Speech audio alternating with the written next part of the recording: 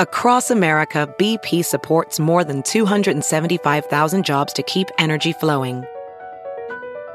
Jobs like building grid-scale solar energy in Ohio and producing gas with fewer operational emissions in Texas. It's and, not or. See what doing both means for energy nationwide at bp.com/investing in America. Hey, it's Kaylee Cuoco for Priceline. Ready to go to your happy place for a happy price? Well, why didn't you say so? Just download the Priceline app right now and save up to 60% on hotels. So whether it's Cousin Kevin's Kazoo Concert in Kansas City, go Kevin, or Becky's Bachelorette Bash in Bermuda, you never have to miss a trip ever again. So download the Priceline app today. Your savings are waiting. Go to your happy place for a happy price. Go to your happy price, Priceline. Good morning, millennials. Welcome back to the Morning Toast. Happy Wednesday, hump day. Woo, woo. We got Theo in the building. We always have Theo in the building. Hope everyone had an amazing week since we saw you last, and we hope you enjoyed our last episode. We got such positive feedback from Emma Chamberlain because we did. What else is there to give? Oh my God, I forgot about that. We are so sneaky, and we're doing the same thing today with our guest, which is in the title at this point. So you know her, you love her. Dorit Kemsley is on the end of this episode. We also recorded our interview with her via Zoom, so it's on our YouTube channel, and it's everything of the sort, just like her. Yeah, it was really a dream come true moment for us. A dream come true moment. It was really nice to obviously talk to her and just tell her how much we love her, but also ask some lingering questions that I had about the episode that, like, I kept in the back of my mind. Like, if I talk to a housewife soon, this is what I'm going to ask. Right. Like, is bravo, bravo, bravo something that is actually said often? And she answers our questions. She answers with honesty. She didn't hold back. She was, like, even for our little Zoom, she was looking glamorous as hell. Snatched to the gods with those orange nails. Yeah, she was looking so good. So we really hope you guys enjoy that. And again, if you want to watch it, it's up on our YouTube.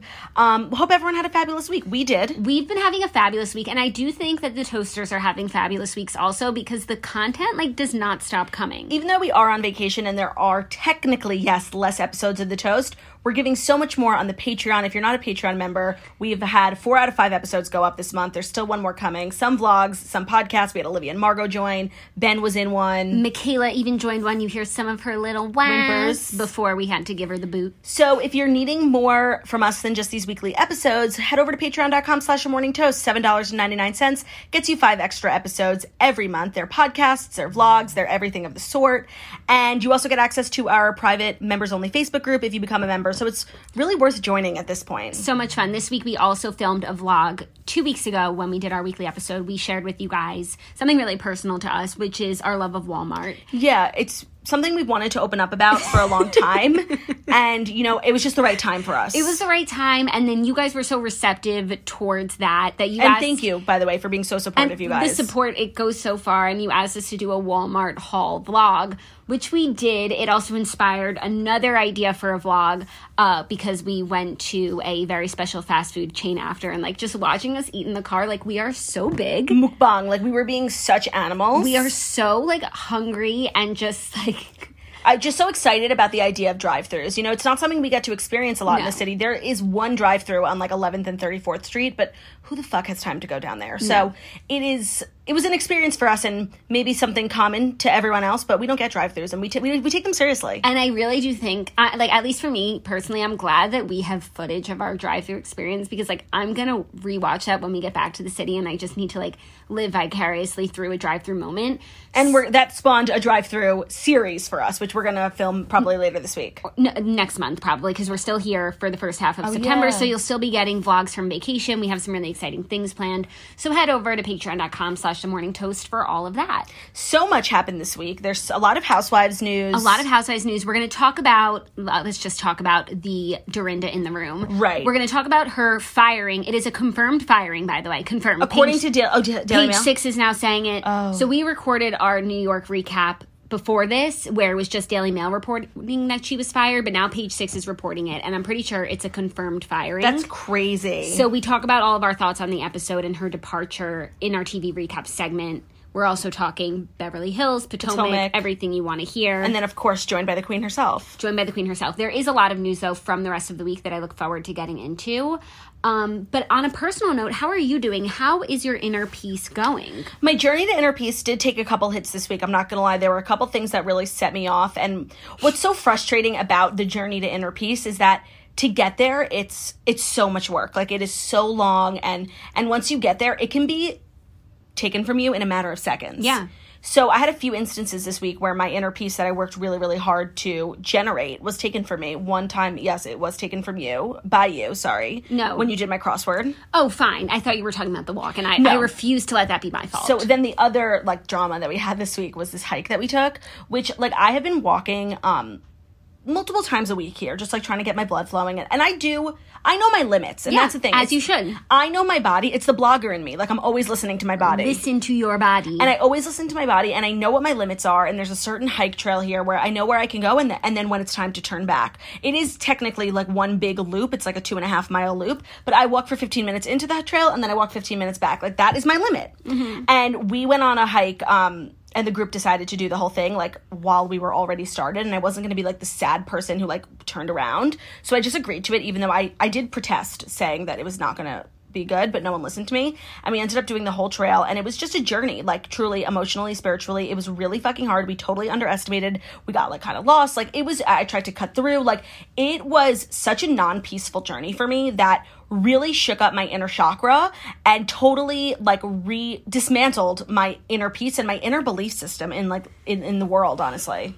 I'm sorry that happened for you. And Jackie you. was one of the people encouraging. I just want you guys to know, when everyone was like, I had already done the loop earlier in the day, so I went on your guys' walk thinking you were going to do the 15-minute thing, which is the perfect cool down for me. Which is always my plan. It's the perfect cool down for me. That's what I thought I was going to be a part of. And when you guys were talking about doing the whole thing, I didn't want to encourage it, one, because that's, like, not really what I came to do, but I didn't want to discourage it, because just because I already went doesn't mean you guys shouldn't be more adventurous. Okay, well, I legit said nothing, and somehow I'm a co-conspirator. Well, I don't know who to point the finger at, because it all happened so fast, but all I know is that my inner peace was taken from me and has yet to return. That's what I was going to ask you, if you found other forms of inner peace. No, and we've been podcasting today, which is not peaceful, but it just doesn't bring me the inner peace that, like, my coloring in the nature does. But do you think that after we finish podcasting, you'll find inner peace because you'll feel rewarded, accomplished, like, maybe, you know, we'll see. And then you'll really be able to relax. Oh no, well, tomorrow we have, like, a shit ton to do. Yeah, so we'll see. I'm thinking my inner peace might make a return around the weekend. Yeah, maybe on Thursday you'll find some IP. Maybe your IP address will return. Maybe. Well, Claudia, that's beautiful. Thank you. I hope you find what you're looking for. So I hope the same for you. There's nothing better than a peaceful Claudia. It's so true, and that's not me today. I'm ready to fight. And I hope we have some fighting to do today. Do we? Yeah, mostly with Jerry Seinfeld. And I'm saving it for the last story so we can give all of our energies to it after we've covered the news, because you guys... You know, Jerry Seinfeld's a funny guy. I watch his stand-up, and we have, like, the same shtick. He doesn't like to leave his house, all that stuff. I never thought that I would disagree with him so wholeheartedly. Like, he's not the man I thought he was. No, and I really look forward to getting into and ripping his op-ed that he wrote about New York City. If you haven't read it, don't waste your time. It's literally 10 sentences long, and it makes no fucking sense. It actually doesn't take up that much time, but it's really good because, at least for me, I saw his op-ed that he was rebutting a different article that New York City is dead, which I hadn't heard of before, so I was able to click on it, and it just spoke directly into my soul. No, obviously, like, the negative article really speaks to us, and Jerry's, like, attempt at being positive, with just, like, a lack of understanding of the world around him, really frustrated me. A lack of awareness and a lack of facts, and the other guy was dropping facts, and, like, he didn't want to be saying what he was saying. None of us want this to be the reality. Nobody wants it to be the truth. Nobody wants it to be the reality, but it's the reality. Okay, we'll get to it. People might not know what we're talking about. Okay, we'll get to it. But there's drama. There's so much drama, but without further ado, it's time to deliver the fast 5 stories that you need to know before you wake up and take a bite out of your morning toast. And by the way, I think I figured out actually what is really stopping my inner peace, and it's my RDH flare-ups. Get it out, sis. Get it out. Okay, you guys, today's episode is brought to you by Liquid IV. You all probably know Liquid IV for their popular hydration drink, but they've just launched their newest energy line, the Energy Multiplier. With roughly 100 milligrams of clean caffeine, it's the perfect coffee replacement and an all-natural alternative to processed energy drinks for a sustained energy boost throughout the day. So I always feel tired, and people are always telling me to drink coffee, but first of all, I just don't like the taste. Second of all, I heard it stunts your growth. Like, I just never got on the coffee train, but that leaves me hanging when it comes to, like, tiredness, you know, those crashes at 3 o'clock. So the Liquid IV Energy Multiplier is a perfect product for me. They have premium matcha and green energy blends that taste delicious and provide a lasting energy boost throughout the day. It's the same boost you'd get from 1 to 2 cups of coffee, but without the crash. It contains a mixture of matcha, guayusa, and ginger that's high in antioxidants that helps improve mood and focus. Their cellular transport technology delivers an optimal ratio of nutrients for a more efficient uptake. They're also on a mission to change the world. They are donating 3.7 million servings in response to COVID.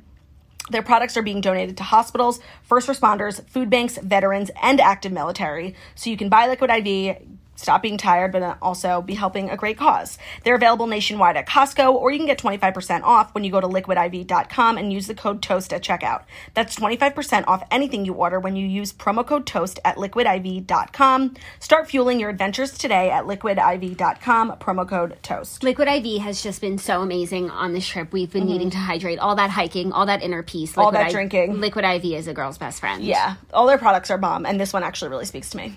Totally. Okay, first story, some extremely exciting news. The Real adds Garcelle Bouveau as the newest co-host. Wow. Garcelle has been named the newest co-host of The Real, Variety has learned exclusively. She is joining the syndicated talk show following the departure of Tamara Mowry Housley, who announced earlier this summer that she had decided to exit the show after 6 seasons. The 7th season of The Real kicks off on September 21st. The panel will feature Garcelle, Lonnie Love, Janae Mai, and Adrienne Houghton. I absolutely love Lonnie Love.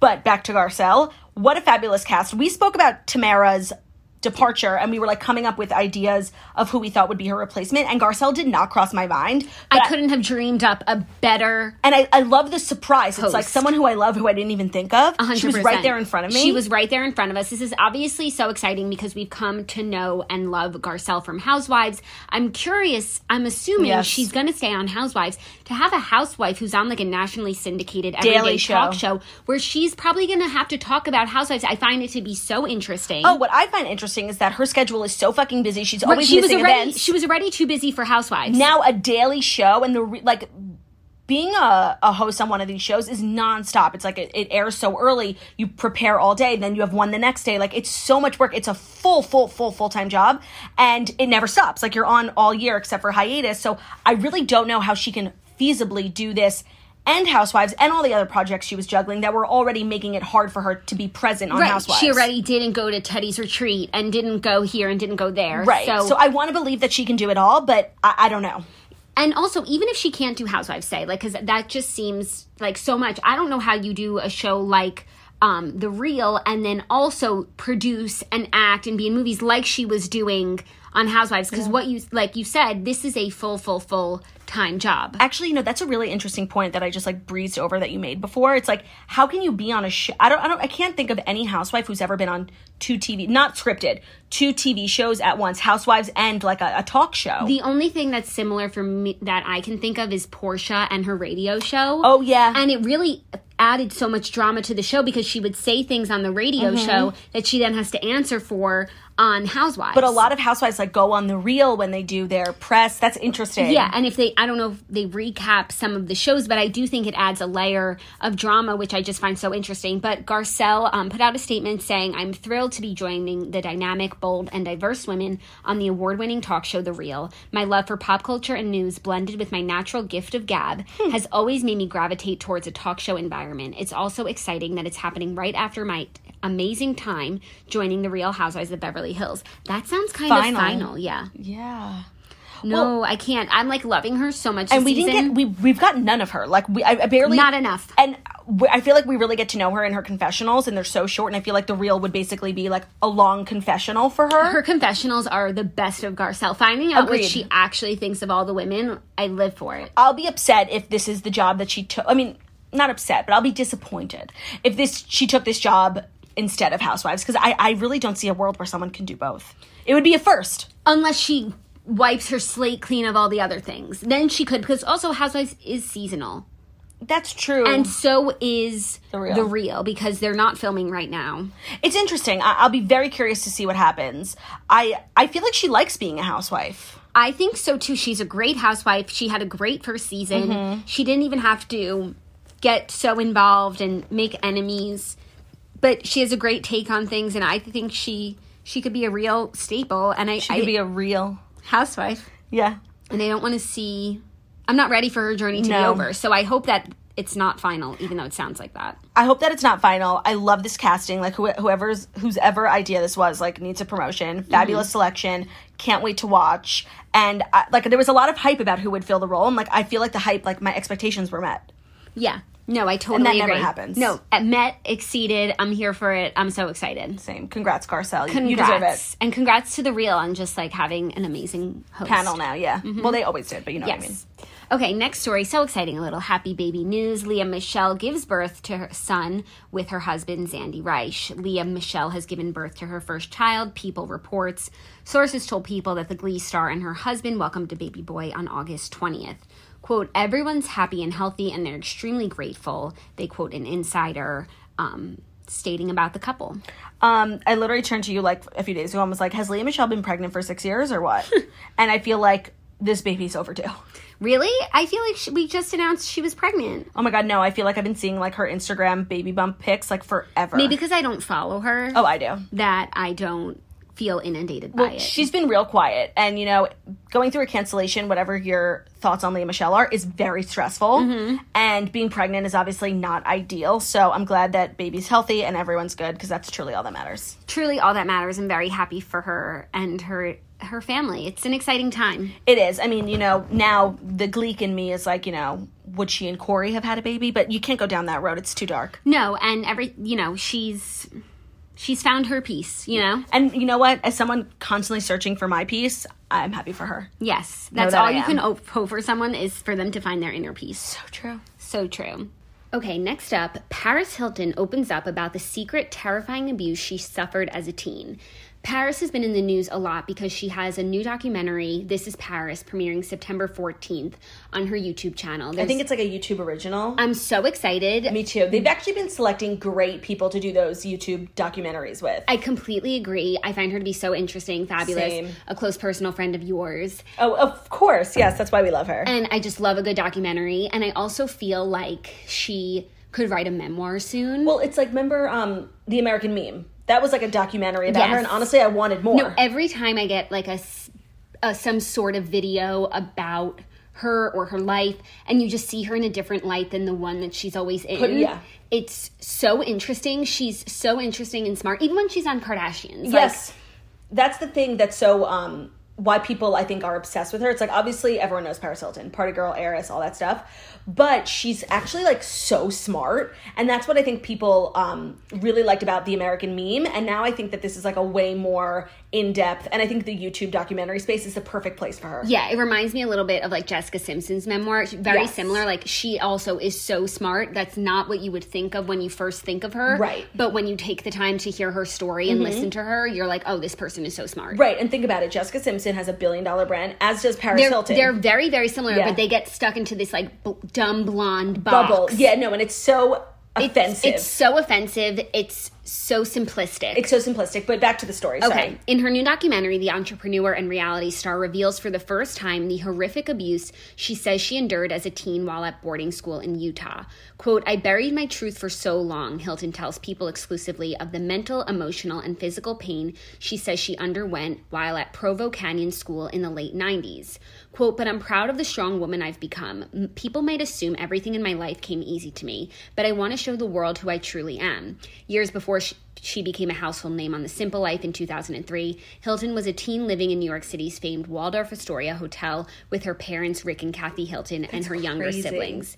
Crazy. Also, is the Waldorf ever going to open back up? Oh, no. They, like, closed for renovations, like, 5 years ago, and they said, hi, we're closing for a full year. No one can stay here. Like, literally, Obama used to stay there. And then like, they were like, sorry, you can't stay. Yeah. No one, and it's a hotel that takes up an entire city block, and they never reopened. No, but like, I believe they must have plans to reopen, because I haven't read anything that was like they're not reopening, but it's been legit 5 years. Totally. That's just very strange. I'm glad you brought that up. She said, along with the privileges of her big city life came big temptations. Quote, it was so easy to sneak out and go to clubs and parties. My parents were so strict that it made me want to rebel. They'd punish me by taking away my cell phone, taking away my credit card, but it didn't work. I would still go out on my own. Wait, literally, like, we are all Paris Hilton. We are all Paris Getting Hilton. your phone taken away? Oh, that was such a dark time when that used to happen. But that's like a real and good punishment. Like, I learned my lesson when my phone got taken away. Snatchler, learn your lesson. So she's been teasing this YouTube series, like, on her Instagram, and they've been promoting it a lot, and there's, like, this big announcement, like, something she's going to reveal, and she's been kind of hyping up the series with this kind of bombshell, and I guess that this is it. Yeah, she says that eventually her parents were fed up and made the decision to send their then 17-year-old daughter to a series of boarding schools that claimed to focus on behavioral and mental development, the last of which was Provo Canyon School, where she would stay for 11 months. Almost immediately after she arrived, quote, I knew it was going to be worse than anywhere else. The abuse she faced, she says, took place on a daily basis. Quote, it was supposed to be a school, but classes were not the focus at all. From the moment I woke up until I went to bed, it was all day screaming in my face, yelling at me, continuous torture. When people reached out to the school for comment, they responded, originally opened in 1971, Provo Canyon School was sold by its previous ownership in August 2000. We therefore cannot comment on operations or patient experience prior to this time. Patient? Oh, that's so true. Students. Yeah, that's so interesting. That's also crazy that the school is still technically open. Yeah. Not for long. She said the staff would say terrible things. They were constantly making me feel bad about myself and bully me. I think it was their goal to break us down, and they were physically abusive, hitting and strangling us. They wanted to instill fear in the kids so we'd be too scared to disobey them. 3 of her former teen classmates also appear in the documentary, making similar allegations about the school, including that they were often force-fed medication and held down by restraints as punishments. Oh my God. By the way, this is not a school. No. She said one of her classmates told staff that Hilton had plans to run away. She said she was placed in solitary confinement. They would use that as punishment, sometimes 20 hours a day. I mean, that's what they do in prison. That is so crazy. See, that's the thing about Paris Hilton. She's so multifaceted. Like, she tells you one thing, and then she has this whole story on the other side. Oh my gosh. I had seen, like, the Instagram headlines that Paris Hilton, was opening up in her documentary about, like, abuse that she suffered as a child. This is just on an entirely other level. So she stayed there for, the documentary comes out in September, so we don't know everything yet, but I'm curious to know, did she tell her parents and they took her out? She said attempts to tell her parents about the conditions at the school were fruitless. I didn't really get to speak to my family, maybe once every 2 or 3 months. We were cut off from the outside world, and when I tried to tell them once, I got in so much trouble I was scared to say it again. They would grab the phone or rip up letters I wrote telling me, no one is going to believe you, and the staff would tell the parents that the kids were lying. So my parents had no idea what was going on. Oh my God, that's crazy. I mean, to me, it's like one of the most fucked up things in the world is like when you hand your child over to someone, like whether it's a camp or a school, like a teacher, and something terrible happens. Like to me, that's just like so, I can't even imagine being a parent and having had that happen. This is so sad. That's so sad. Actually, that's something that we talked about in the last Redheads episode, because it's an instance of sexual abuse at a boarding school. And it's like, not only are these institutions in place to like protect children, but when something does go completely and utterly wrong, when the institution itself completely fails the children again by letting it go, unpunished, or, letting it happen again and again. USA Gymnastics, hello. Right. It's like when these institutions are not only created to protect children, not only when they do the opposite and then they literally get no justice, like, it's so fucked up. Like, those are the stories that, like, make my blood boil. Yeah, it's so crazy. And not to mention that this quote-unquote school was probably like $100,000 a year. Right. So that's what you're paying for. Right. That's terrible. Oh my God. And how interesting. I wonder if she still keeps, are any of the classmates like famous or? It doesn't say, but we'll hear from them in the documentary. That's so interesting. I mean, I never went to like a boarding school or like a military school, but I've always been fascinated. Maybe it's like the Zoe 101 in me. I'm just like, yeah. I think there's a difference between boarding school. This is a behavioral school. They even they literally call the student a patient. That's, by the way, that's crazy. This is probably more similar to a military type school. Yeah. But even military schools, like regular ass military schools, aren't like this. Like, they're like the military. Yeah, they're strict. Yes. But this is abusive. Yeah, that's crazy. Yeah, really crazy, really sad. But I look forward to hearing more of her story in the documentary and always getting like a more well-rounded picture of a person who I admire. Right, and you know, she's had such an interesting life. And the more we learn about her through like these types of documentaries, it actually makes sense, like, how and why she ended up here and like why she was a party girl. Like, she was rebelling, you know, and she was out every night when she was 21, which we consider like the golden age of like paparazzi pictures, like her and Britney Spears in the car, you know. But it's like, it was very much a reaction to things that had happened in her life. I don't know, I just am obsessed with her.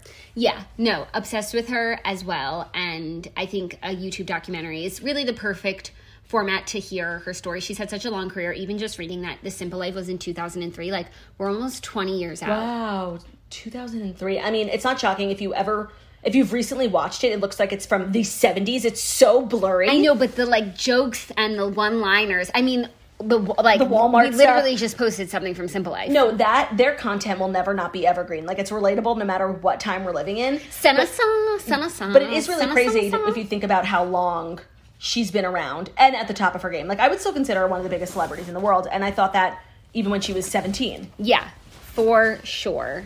So I hope Kim makes an appearance in the documentary. Oh, their friendship is also another reason why she's so interesting. It's like, when you think about all the important pop culture moments, like in the last 20 years, Paris Hilton has really been a part of them. And you can't say that without the Kardashians. No, you can't. She also said in a recent interview, Paris said that she decided to freeze her eggs because Kim inspired her to. No way! Yeah, she said she introduced me to her doctor, and I was so inspired by her to actually do it. I think every woman should do it because you can really control it and not have that, oh my God, I need to get married. See, I love their friendship. Love it. Like, those loves it. It's just, you know what it is? It's hot. It's so hot. So hot. So hot. I love reporting on stories on her, just because she's a fabulous, interesting gal and a good time. Yeah, totally agree. Well, we'll keep you posted when we watch the documentary. It will be very interesting to Except see. YouTube documentaries, sometimes they release them episodically. Is it a series? Like, okay, there's a chance it's like a 2-hour documentary and it's just like a one-time thing. That's what the Demi Lovato one was, and that one was really good. You guys, Theo? Sorry, Theo's like scratching the bed. Theo, what are you doing? doing? Oh my God, he's being a menace. Oh my God, he's fucking working. He's being crazy. Hi, Sit. Theo, is everything okay? Honestly, I feel like he's feeling neglected. Okay, he's calmed down. Okay. So yes, Demi Lovato's was a 2-hour documentary, but Justin Bieber's was like a TV show, and they released episodes like every week. Or Theo's trying to say, like, he loves Paris because she's such an animal rights activist. Yeah, and he's actually seen her dog's playhouse on Instagram, and he's jealous. And he's like, Mom, why won't you build me that? And why won't you build him that? I'm like, Theo, let me podcast so I can make some money to fucking buy you a house. Right. So stop running amok, little man. Yeah. So I don't know if it's a series or a show, movie, but I will 100% be watching this. Definitely. Same. It's nice to have something to watch these days. Actually, I'm going to start Yellowstone. Oh my God, yay! Yeah, because you've been bothering me about it, and then Kelly Clarkson was on Twitter talking about how she loves it, so, like... She would love it. It's so fucking good. I hope I've inspired some others to watch Yellowstone. I'm a little behind. I'm actually in the, what's the name of the group? There's obviously a group for Ranch Toasters. Ranch Toasters. And I'm in it, and I've been, like, trying not to look at it because there's, like, spoilers. I'm a few episodes behind because I haven't been watching here, but I look forward to catching up. Also, things we're catching up on. I just wanted to mention that I started the Finding Freedom, Harry and Meghan's. You did. So when we went to Walmart, if you watched our Patreon, I bought that book. Spoiler alert. Spoiler alert. I've been looking for, like, a celebrity book to read, but there aren't a bunch on the market right now. So it's either that or Demi Moore's book, and I went with Finding Freedom. I just wanted to know, like... I actually think that you made the wrong choice. Well, no, I disagree because I now want to talk about it, and I have something to say on the podcast, so for that, it's worth it. But let me, because you want to know why? We spoke about it, and we were like, is this propaganda, or is this, like, a true story? And they say in the book, the Crown is not allowed to give official, like, seals of approval to biographies or books written about them, but just know that, like, they basically said Meghan gave us the approval, even though she really can't. And they're doing... But she probably did. Like, yeah, of course. Lying. No, they're not lying. Okay. But in the hardest way ever, they are trying to make this entire story seem so happenstance. It's like, and Meghan just happened to be here, and she happened to fall into Harry's lap. Like, but what they're not realizing is they're actually making it, they're giving gravitas to the people who think that, like, Meghan Markle's so calculated, and, like, she fought her way to get to Harry, and it was all a plan, and she wanted to destroy the crown. Like, they're not realizing that they're actually making her out to be, like, quite calculated. Like, she just, when she took this trip to London, that's where I'm at when they met, it's like she did everything in her power to meet powerful people. And it's like, and then she had lunch with this person, and that's when she had lunch with Piers Morgan, and lunch with this, and then dinner, and they were describing these people. Royal, started Soho House, like all these like fancy, famous people, and then she got the date with Harry, and it was just like, it's not happenstance, but they're trying to make it seem like it's this whimsical journey. Right. But it's not. And part of the book that really bothers me is they just act like everything she does is like heaven. Like, okay, ready? So they're trying to show how she's always been philanthropic, and like philanthropy has always been like a really core part of her childhood. And they just go on and on about how when she was in a sorority, you know, she did a dance-a-thon, and she was always, you know, using her sorority for charity. And I'm like, literally every girl in the world has done a dance-a-thon. That's what a sorority is. It has to be philanthropic. They all have a philanthropic arm. No, so they were just making it seem that's like... That's so crazy. Yeah. That's like when you've had your resume and you're like... Yes. Oh my God, that's crazy. So they were just like stretching so hard. I don't know. I'm only like 30 pages into the book. I do like it just because... See, I don't really know Meghan, and there's like this divide. People are like, is she... calculated, la la la, or did all this happen to a nice girl, and like, is it all whimsical fairy tale? And while the book is kind of making me feel like it's somewhere in the middle, I do feel like she has that Markle sparkle, because even when they talk about her career, like she was not, even at the height of her career before Harry, like Suits, like, okay, she had a supporting role on a cable show, not even like a good cable network, USA. But she just like kept getting places and meeting these people, and because people were like taken by her, you know, she had that sparkle. Yeah. And that's what's interesting. It's like, was she the most talented actress in the world? No.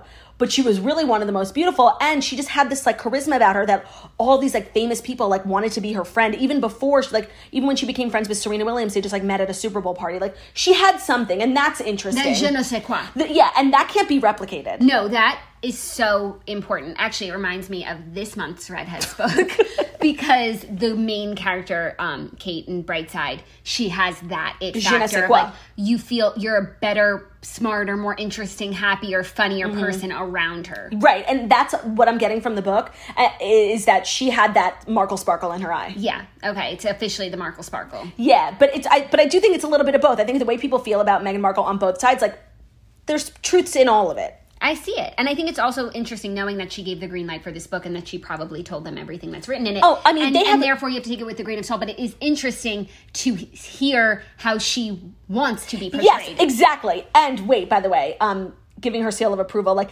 they say like Meghan can't officially give her seal of approval, but they literally have direct quotes from her and Harry sitting in their bedroom 5 years ago. You know what I mean? Like, what? How did you know that? Oh my God, that's crazy. One friend recounted about something that literally happened 10 years ago. Like, who the fuck knows that? It's just very specific. The book is really like a compilation of quotes. Oh my God, that is so crazy. Quotes. Yeah, and they love to do yoga honestly, in the morning. I think I'm going to read it after you. Yeah, no, it's cute. If you finish it by next week's episode, or the week after. Okay, an episode while we're here. Yeah, then I'll read it right after and we can recap it together. Yeah, it's just, even if it's, like, full of lies, it's like a beautiful fairy tale. No, sometimes it's interesting, like, what lies people want to be told. And I think what's interesting is just, like, all the famous, influential people who got her to Harry. Yeah. Like, who are these people? Also, it's like, if you look at the book through another lens, it really is, like, a chick lit, like, exciting romance book about a girl. We read a book like that for the Redheads. It's fiction. Yeah. It's good. I like it. That's so funny. Okay, cool. Next story, big story of the week. Lori Loughlin and her husband Massimo Giannulli get prison time in the college admissions scandal. Actress Lori Loughlin will serve 2 months in prison, and her husband, fashion designer Massimo Giannulli, will serve 5 months after the couple pleaded guilty to conspiracy charges in the college admissions scandal. A federal judge on Friday accepted plea deals from the famous couple in a video sentencing hearing. After initially vowing to fight the charges, Loughlin and Giannulli reversed course after a judge denied their motion to dismiss the case in May. Prosecutors said the couple paid $500,000 to secure their daughter's admission to USC by masquerading them as fake athletic recruits. I mean, I can't believe, like, this saga has ended, you know? Like, for the most part, like, she still has to serve her sentence, but the trial is over, technically, for her and for Felicity. I feel like this is a light sentence. I feel like the prison that Felicity Huffman went to and the type of facility that Lori Loughlin is going to go to are not, like, maximum security federal prisons. Like, she'll be fine. I just think it's crazy that, like, one, they actually got sentenced, and, like, two, like, she's actually going to jail. Like, when Felicity Huffman went to jail, I was like, this is so crazy. And Lori Loughlin pled not guilty, and they did all these things to delay it, and I really thought that all that legal, you know, maneuvering was actually going to get her no prison time. Yeah. On the one hand, it does seem like a short sentence, but on the other hand, at one point I actually thought she might evade prison completely because they were pleading not guilty. I thought that they might find a loophole. And also with coronavirus. coronavirus, like people who are in prison are getting out. So I thought that maybe they would get off sort of scot-free, but to hear that they're doing time, and it's 5 months for Massimo, 2 months for her. I wonder if it's going to be like Teresa and Joe, like they serve at the same time, but they don't have kids who are like under 18, so I think they can actually serve at the same time. Yeah, I think it's probably better to serve at the same time. Well, yeah, it gets over, like Teresa and Joe's thing lasted 4 years because they did back-to-back because their kids are so young. Yeah, but then it's also good for them that they didn't have to go at the same time because then their kids would have had no one at home for the 2 years. But it does drag it on. Yeah. Each scenario is different. We'll keep you guys posted on when they are called. They also had like a $150,000 fine, which is like nothing for them. She'll be fine. Yeah, and I'm sure some part of them is happy to put this chapter behind them. Then they'll serve their time, and this is just getting everyone closer to closing the book on this really crazy big story. Cultural moment. Mm-hmm. Whenever I hear updates in this, I always think, like, how much closer are we to Olivia Jade bringing back her YouTube channel, you know? And I think this brings us closer. She's back. No, she, like, brought it back and did a video and then was never to be seen again. She did a few videos. She did something I bought a bronzer from.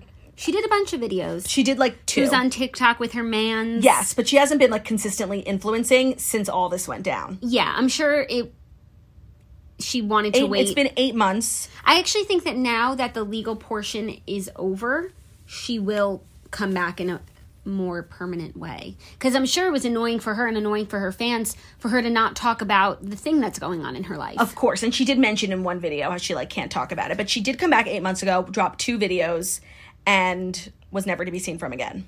Interesting. Okay, you're right. Maybe there will be some word from her now. Maybe. I don't know. I feel like it's so crazy because it's like, it really has nothing to do with her because it's about her mom, but it was like her going to college, you know? Yeah. So it is about her. I wonder if she, like, had to go to court or anything.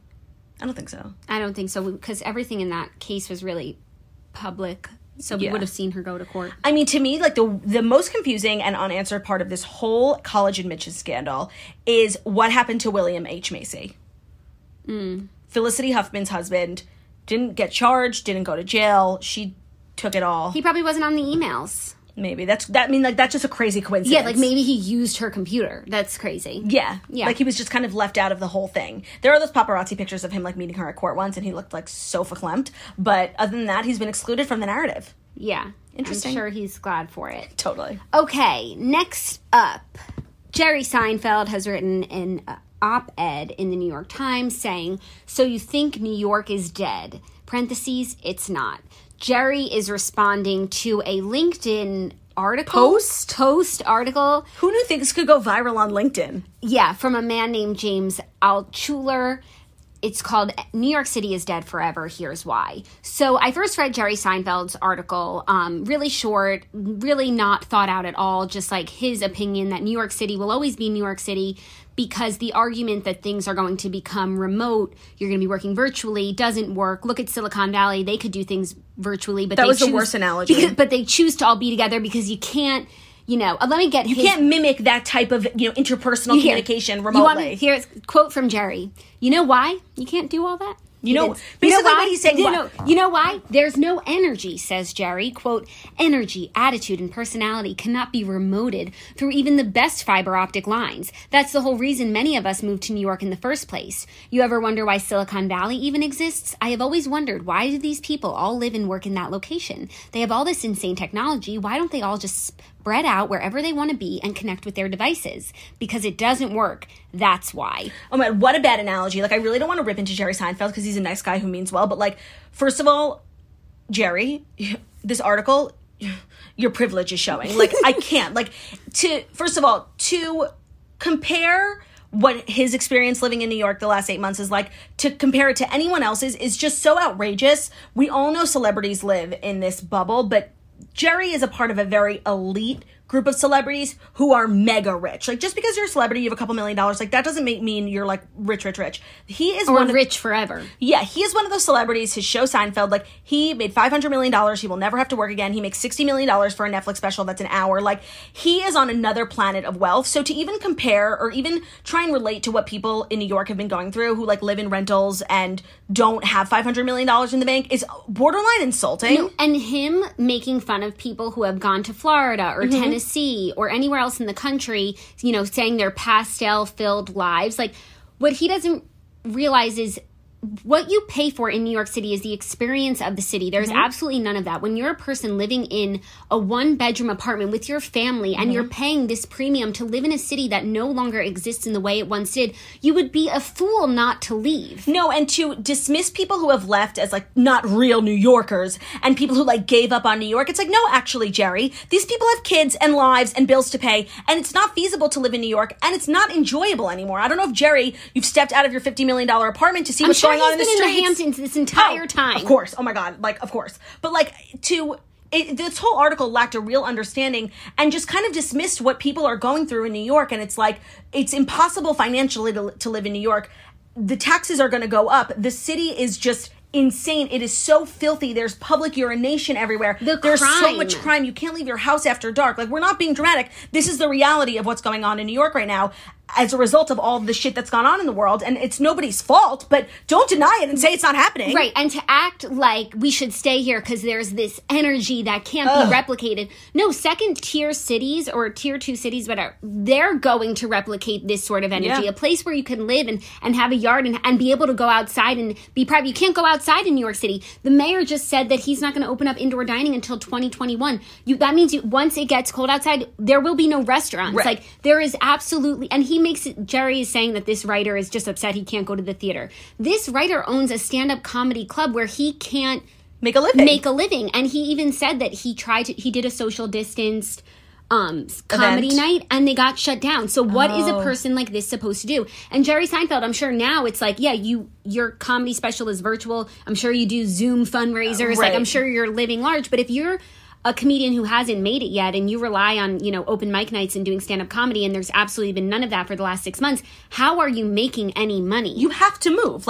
You have to move. So this article basically was so short and weird, and it just really dismissed the concerns of a lot of working people who are struggling right now. And just hearing it come out of Jerry Seinfeld's mouth, I think was meant to be inspirational, but just came off so elitist and like, Jerry, you have no idea what's going on in the world. And when I first saw the headline for the article, I was kind of relieved. I was like, oh, wait, New York City's not dead? Okay, cool. Let me hear why. That's exciting because it's really fucking sad to know that you live in a place that's not going to come back for years. Being generous for at least 5 years. Yeah. And that's me being conservative. Kind. So I read his article. It's probably 15, 20 sentences of pretty much nothing, no facts. I clicked on the article of the guy he's rebutting, the guy he called a putz. The article is so in-depth using stats. Did you know that according to Yelp, 60% of restaurants in the United States have closed? Wow, that's terrible. Jerry, what do you have to say about that? What do you say to restaurateurs and people who are working in the service industry who have lost their jobs? You know, Jerry's article was not rooted in fact. It was rooted in feeling. It was his emotion. I don't care how much you love New York. It fucking sucks. Yeah, no, and that's not a political statement. It's just the truth. And you know what? When I first read Jerry's article, I was like, okay, I disagree that New York sucks right now, but I agree with you that it can come back. Because we've been saying, like, New York is dead, but it's not going to be dead forever. New York always bounces back. But when I clicked through to the other article this guy had written, he completely convinced me it's not coming back. He wrote in his LinkedIn piece, he said, now it's completely dead. Quote, but NYC always bounces back. No, not this time. But NYC is the center of the financial universe. Opportunities will flourish here again. Not this time. NYC has experienced worse. No, it hasn't. So he talks about how all of these things, New York City has experienced worse when crime was really bad or when there's a war going on. But at that time, there was still business and opportunity and things happening in the city, culture. And now there's none of that. Yeah. Wall Street doesn't need to be on Wall Street. The culture, the food that people would have moved to the city for, there's no restaurants open. No. The original article says that 3 of the most important reasons people move to New York City are business opportunities, which now are completely virtual, remote, can be done from anywhere. Culture, which no longer exists. There is no theater. They don't have plans to bring back Broadway until 2021, and even when they do, it's going to operate at less than 50% capacity. What theater can make money and stay in business under those terms? In New York, which is such an expensive place to own a business. Right. How are you going to pay your performers when you haven't had shows in, by then it will be, 10 months? Yeah. And you're operating, let's say, 50%. It's such a tough industry to begin with. Yeah, no. And also, the third thing that people move to New York City for is the food, which without restaurants... Right, it's just roach-infested kitchens. I don't know what... I think Jerry was trying to be, like, hopeful and aspirational, and he just came off, like, completely tone deaf and unrelatable, and, like, just the dismissive nature of his words towards people who are just doing what they think is best for their families and for their financial freedom and in order to survive. It just felt so... tone deaf. That's the perfect word for it. And the article, to me, it felt really cruel. Like, first of all, this guy who wrote it, I've never heard of him. He's a former hedge fund manager. Jerry opens his piece by calling him some putz who, he said some putz on LinkedIn wailing and whimpering. Everyone's gone. I want 2019 back. I can't. And then there's, like, the New York Post writes an article saying Jerry Seinfeld slams rips writer behind viral New York City is dead forever essay. I'm sorry, he didn't rip a thing. If anything, he made this writer's article more compelling. Yeah, to be honest, I'm curious what actual New Yorkers think, because I saw the media pick up Jerry saying, like, Jerry annihilates poor LinkedIn man. And honestly, I read both articles and I thought the exact opposite. Like, I thought his was well thought out and Jerry's was just like a bunch of notes in his phone.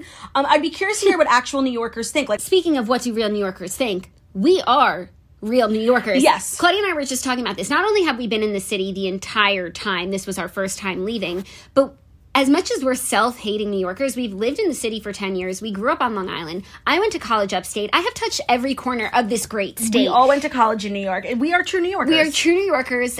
I've been in every corner of this great state enough to tell you that the state ain't great no mo. No, and that earns you the right to criticize it. And certainly, this city ain't great. Actually, the rest of the state, it seems to be doing all right. Yeah, because we haven't been there. But I just think, like, the whole article really wrapped up what we started talking about at the beginning of quarantine, where it's like celebrity voices right now are just so unnecessary, and they're really highlighting like how celebrities live in a different world, and Jerry's article did just that. 100%. I completely forgot about that part of quarantine where celebrities just became like irrelevant human beings roaming the earth who were accustomed to living on a different planet. Aliens. And now we're like down here with the rest of us and we don't want to hear from you. But that's exactly how I feel right now. I don't feel comfort, solace, relatability from any celebrity right now, especially not someone who has a 3-foot parking garage on the Upper West Side and is telling me that New York is a great place to be. And who has most likely been in the Hamptons the entire time. Or some country house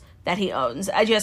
It really put a bad taste in my mouth for Seinfeld. Sorry, Jerry. It put a really bad taste in my mouth, too. And, like, I was looking on Twitter to see what other people were saying. And obviously, like, the first tweets that come up are, like, from verified people who are trying to find, like, profound quotes. You know, like, when they tweet, the text of the tweet is, like, a quote from the article that's meant to be profound, but it's nonsense. And then the article, like, Jerry hit the nail on the head. Well, that's the other thing. It's like, I'm no English major, but I know that this is not well written. And it was so short. No, it was so short. And it's like, if you want to come for this guy who wrote a really it was really long. It took me a long time to read it. We were, like, waiting to go on a walk. I was like, wait, I got to finish. Yeah. What's his name? James. I got to finish James's article. Yeah. If you want to come for an article like this, go point for point. Yeah. Point for point. No, he was just fighting facts with, like, the way that he feels. Tell me how, if even though only 40% of restaurants in the U.S. are under operation and New York City is a cultural center for food, tell me how that is not impacted. No, and how the city is still great. And how business owners, restaurant owners are supposed to stay here. Yeah, what are we supposed to do? No, it makes no sense. It makes no sense. So sorry, Jerry, this is not it. Sorry if you read Jerry's op-ed and you felt moved by it in any way. It's not rooted in fact. It's lovely, this idea. Oh, we'll come back. Sure. But can we be real for a minute? Because that's not how it seems. No, that's not how it seems, and there's not one plan, not one even idea of a plan in place to help New York come back, just to continue this tumble into despair. So it's actually only going to get worse, Gerald, and I hope you enjoy the Hamptons while it does. Yes, do let me know how the weather is out there. Let's move on. Is that our final story? That is our final story. To our Dear Toaster segment, which is a favorite day of mine, and it's brought to you by Health Code. You want to eat healthy, but you probably don't have the time, budget, or know-how, right? You'll love what we just discovered, an easy, delicious, perfectly nutritious meal replacement shake from Health Code. Health Code wasn't created by some celebrity. It was formulated, yes, it wasn't created by Jerry Seinfeld. It was formulated by scientists who specialize in metabolism and nutrition. If you want to lose fat but keep lean muscle mass, that's why they've included 27 grams of the best quality protein, including collagen for healthy hair, skin, and nails, which is just a fabulous added benefit because who doesn't want that? If you need a healthy gut, Health Code Complete Meal has probiotics, digestive enzymes, prebiotic fiber, and apple cider vinegar. It also has 25 vitamins and minerals plus healthy fats for a healthy brain and metabolism. We have a special offer if you want to get healthy at gethealth.com. That's GETHLTH. GETHLTH. gethealth.com. Use the discount code TOAST for an extra 10% off your first order. They also have a love it or money back guarantee. The offer is only available for a limited time, so make sure you go to gethealth, GETHLTH.com, and use the discount code TOAST. All right. Dear Toasters, again, our advice segment. If you ever want to write in, the email is deartoasters@gmail.com. Jack, she spelled your name J-A-Q. Ooh, Jacques. sexy. Are you Luann's fiance? Jacques. Jacques and Claude. I hope you're enjoying your well-deserved time off. I have a quick and we are, thank you. Yeah, we really are. Thanks. I have a quick and dirty, Dear Toasters. Today I had a Zoom meeting with my coworker who I have a great relationship with. We always talk about non-work when we do connect, and we are really close. She's a fellow female leader at a huge software company I work for. Anyway, I had my iMessages pulled up on my computer and was clicked on the messages with my husband. I had just sent a boob picture to him. He was gone for a couple days. Honestly, not super slutty, just laying on the couch when it was fucking hot without a shirt on, and my boobs are nothing to write home about. Anyway, you know where this goes. I shared my screen on the Zoom and did not click out of iMessage, so she maybe saw the pic for 10 seconds. I'm shook. We both didn't mention it and just moved on, but oh my God, I have the worst pit. Do I text her and apologize? Ugh, please help. Thank you, an embarrassed toaster. Oh my God. See, this is why I don't have a job, and this is why I don't take titty pics. This is why I don't put iMessage on my computer. Oh. This is why, because you know what? I'm sure it's really fucking convenient. Claudia does it. Our whole family does it. I love it. You guys write in the chat, sending links furiously. When I need to send a link, I need to send it from my computer to my email and add it to my iMessage on my phone. And yes, it's annoying, and I would love to have iMessage on my computer. You're missing out. But this is the... Thank you for reminding me. If I almost slipped up and added it, thank you for reminding me why I don't. You're missing out. It's such a fabulous feature. Okay, so the price to pay is your coworkers seeing your jugs. Yeah, I mean, screen sharing is a huge responsibility, and I never do it. Right, and if I were the once in my lifetime that I will share my screen, like every app will be Cleared. force quitted, Yeah. and there will only be the one up on the page. And maybe you share your screen too often, so like you forgot what a big burden it is. It's such a burden. But...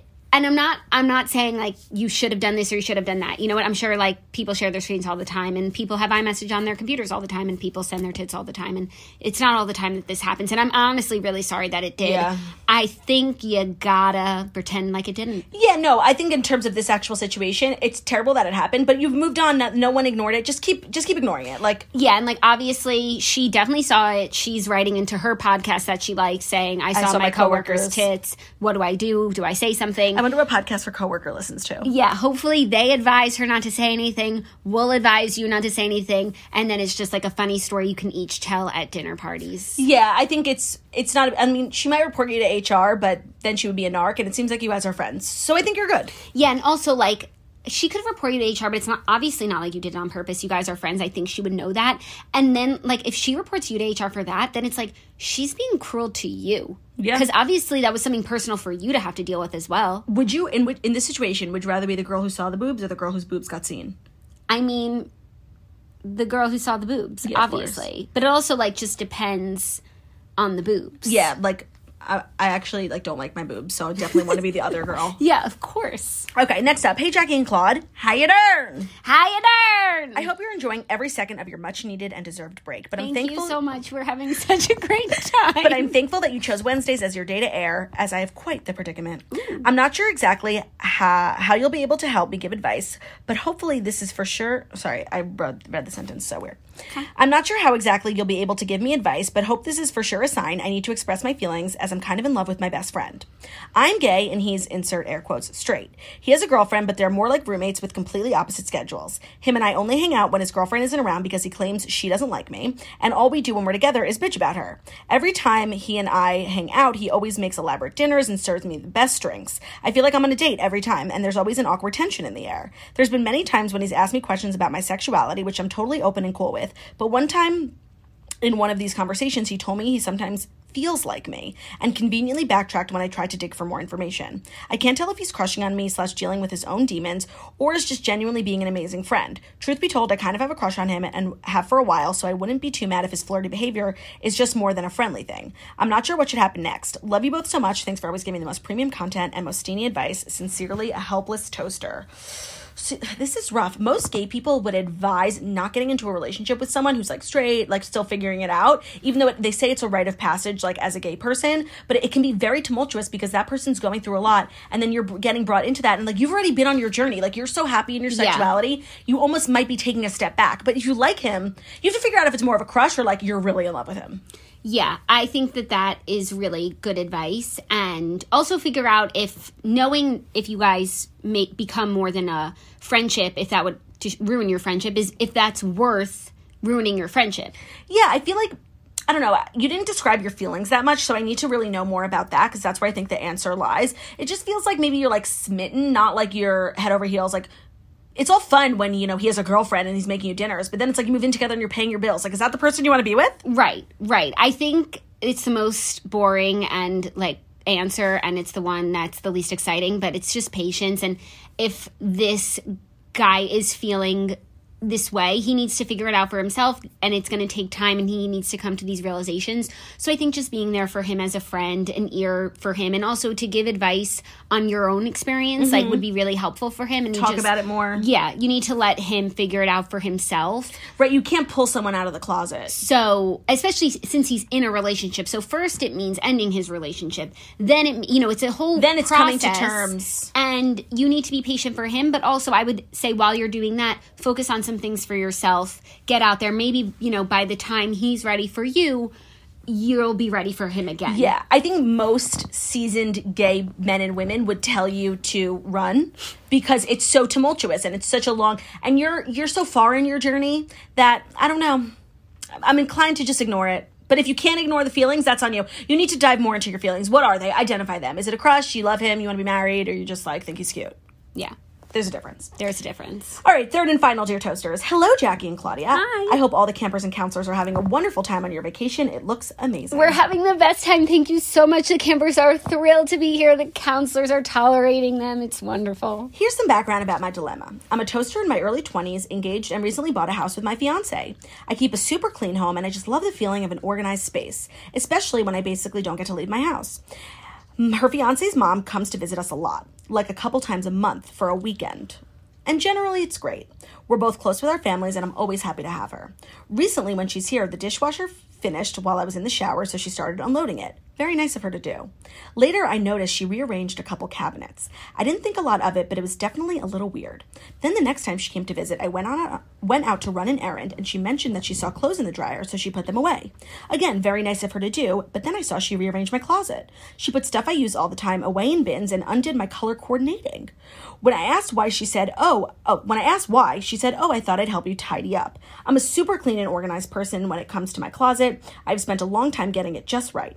To me, this really feels like stepping over a boundary and kind of like saying that she doesn't think my house is organized or that there's something wrong with it.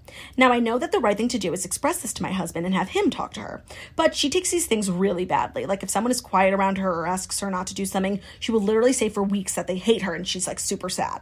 She's really sweet and she and my fiance are really close, so I don't want to cause a big issue, but this made me really uncomfortable and annoyed. What do I do? She's coming back this weekend and I'm seriously about to put a lock on my closet because I can't and I shan't. I just have to say, you are so lovely for being so like nice about your mother-in-law staying in your house like for multiple weekends a month. That's a whole month. There's only 4. Yeah. And in the beginning I was like, I'm so lazy. If someone wants to, do my dishes and rearrange my cabinets, like I'm so here for it. But going through your closet and it's already color coordinated, that is like beyond fucking strange. No, it's a very like type A controlling mother-in-law thing to do. Like, when a dog pees, he marks his territory. Like, that's what she's doing. So I just think you need to get a padlock and put it on the door. I think you need to make it impossible for her to help around the house. Like, stop leaving shit in the dryer. Stop leaving shit in the dishwasher. Like, when she's around, everything has to be done. Yeah. Take that away from her. But that's the stuff that, like, this girl doesn't mind her helping with, No, but it leads to her reorganizing stuff. That is so rude. I would literally never do that. Yeah, I would, or maybe you could say something, like, if you don't mind that she helps with the dishes and the laundry, which sounds fabulous. Yeah, it does. I would just be like, listen, Barb, I love what you've done with the place. Sickening the barb down. But just please don't go in my closet because I have a weird way of organizing things and I have my outfits next to each other. And like, it makes sense to me. And if you don't mind, just like not going in there. Thanks. No, this is a job for the husband. Like, no, but the husband's not going to do it. And like, then his mom's going to be crying. But for me, like the best method of communication when it comes to like families and marriages is whoever parent it is has to do the communicating. But the thing is, it's like, I agree, it should be their problem, but then you just, I don't know, you put them in the middle, they're arguing with you about the other person about you, and they're constantly... Well, what is this girl supposed to do? Put a padlock on every cabinet and closet in her house? She can do the cabinets, just not the closets. No, but see, that's like, to go into your house and like literally open a cabinet where the cups are and like there's bowls there, like that would drive me nuts. Okay, but like, does it look better? Doesn't matter. It's not her house. It's not her choice. Okay, so then cabinets are off limits too. Yeah, no, she needs a literally padlock for all of them.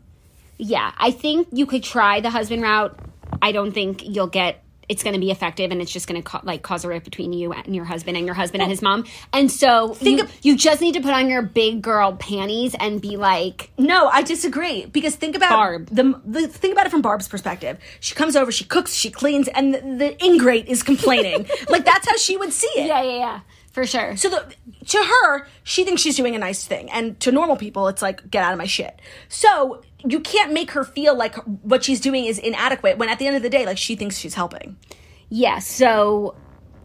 I don't know where I landed. I don't know. Either way, Barb's going to be upset that someone told her to stop doing it. And I think she'll be more upset if it comes from her kin. Oh, I totally disagree. I think she'll be like, oh, the bitch, it said it, you know? But like... You know, she's probably like, oh, this lazy slob. Anyway. This is actually a really, like, I actually don't know the answer. I think that you pick your battles, the dishwasher, the dryer, let it go. For me, I would draw the line at the closet. Yes. And so if you can't get a padlock on there, I would just make up some bullshit excuse as to like your thing is organized by days of the week and you get it and it makes your process for getting work for easier in the morning, some shit like that. I'm standing with my first answer. Like, make it impossible for her to do chores. Like, when she comes, don't do any laundry. You're giving yourself more work. You're punishing yourself. Yeah, but then you're avoiding an uncomfortable conversation. When she comes to the weekend, no laundry and no dishes. Hand wash everything, okay? Wash your undies with Woolite in the sink and hand wash your dishes and let them dry on the counter. Put your undies in the dishwasher and your dishes in the laundry. Yeah, I like that idea. I think mine is best. Just make it impossible for her to help. Or just... when she comes to visit, give her a busy itinerary. No, or like when she comes to visit, make the house a shithole. Oh, yeah. So she doesn't even have time to get to your closet. Yeah, or, you could really use this to your benefit. Like, don't do dishes or laundry the whole week. Then she comes, and it's like, yeah, okay, your clothes are all over the place, but you didn't have to clean all week. You had a free cleaning lady. Yeah, I think there's something to that. There's something Put her to work on, like, all these menial things. Yeah, give her projects. Yeah. I like that. Yeah, like, my Filofax needs organizing. My Rolodex is a mess. Yeah, I think that's the way to go. Good luck. I don't think we gave very good advice there. But let's dive into our... TV recap. Wait, before we do, though, we've been watching some movies here that I just wanted to touch on and share with the class because we've been really, like, careful about the movies we've selected for the family to watch together, and we've watched some really good ones, so I just want to share them. One was Bad Education. We watched that, like, a week ago. HBO Max Hugh original? Jackman on HBO Max. It's about, like, a Ponzi scheme in a town near where we grew up, and it's fabulous. Excellent. I liked it so much. Such an interesting, weird story. Allison Janney. Like, any movie she's in is just honestly perfection. And I just love a small town Ponzi scheme. I really do. I just love, honestly, any Ponzi scheme. This is like a Polka King. It's like a weird Ponzi scheme. Yeah. Like, when you think Ponzi scheme, you think, like... Bernie Madoff. A business manager. Jimmy Cooper. Embezzlement. Yeah. Like, you don't think high school. Nate Archibald's dad. But it's really good. That was Jackie's recommendation. It was HBO Max? Yeah. Really good. I like that a lot. Really good. Then the other night we watched Murder on the Orient Express. Yeah. And while... I'm not going to say all the way I recommend it to you guys because if you guys put it on, you'll be like, what the fuck is she making us watch? Yeah. I just want to say I loved it. It was really highly dramatized. The production value was sickening the train down. Like all the different locations they were in. Istanbul. They were in Jerusalem. Yeah. It was so stunning. It's set in the 1930s and the sets were so beautiful. The costumes, it was a little like, kind of felt like Broadway, like... Yeah. Like overly dramatized, but I guess that's like the vibe of Agatha Christie. The cast was sickening the cast down. Everyone was more famous. I was like, who is that from? Where's she from? Lucy Boynton. Yes. Penelope Cruz. And I just want to say, I didn't know, like, who did the Murder on the Orient Express. So, like, I was on the edge of my seat, and I loved it. And I loved, like, the end, like, the mystery. Yeah. And the reveal. And I loved Detective Hercule. Excuse me. Hercule. Hercule. Poirot. Hercule Poirot. Hercule Poirot. I liked it a lot, too. There's, like, no movie. There hasn't been movies released for, like, the last 8 months. It's like, the so iTunes hard. homepage is still showing me King of Staten Island. Like, I need new movies. No, I know, but I really liked Murder on the Orient Express. It's the newest one with Johnny Depp. And so if you if you liked Greatest Showman, Yeah. and you have patience for a little bad acting, Yeah. A lot. you'll like it. And Josh Gad was in it. yeah, also everyone, I don't know, just like people. Also, the other movie that we watched 2 nights ago, which really got me in my feelings, was Only the Brave. Only the Brave, Only the Brave, which is the Granite Mountain firefighters Hot shot story, which is a story that I hadn't heard. And if you haven't heard it, don't look it up yet, because I actually liked being surprised by the ending. But first of all, I've always had, but have so much respect for firefighters. Like, it was just like a real tribute to the firefighting industry.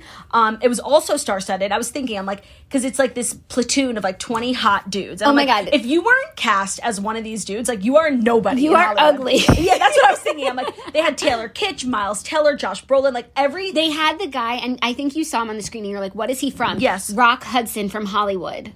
Oh my God, yes! He is so good. Yeah, so it was just like hot dudes in a fire station. Jeff Bridges. Oh yeah, his character was a little annoying. Yeah, I thought he... Did a bad job. No. I just thought there was going to be, like, more to him. But Well, it's an incredible story, first of all, and the movie was good. You know, I have some notes cinematographically, but oh yeah, it's a true story, and it's a tough one to watch. Yeah. But I think ultimately it's like, I didn't know this story. It's a story that more people need to know, and I think the best way to get these stories out there is through these high budget movies like this. So while at times it was painful, I think ultimately it's a story that we should all know. yeah. So that's all I'm going to say. I don't want to give away too much.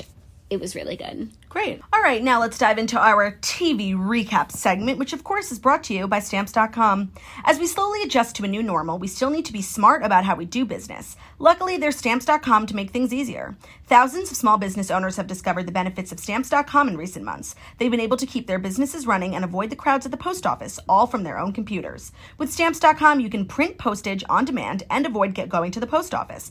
You'll save money with discounted rates you can't even get at the post office. Stamps.com also offers UPS services with discounts up to 62% and no residential surcharges.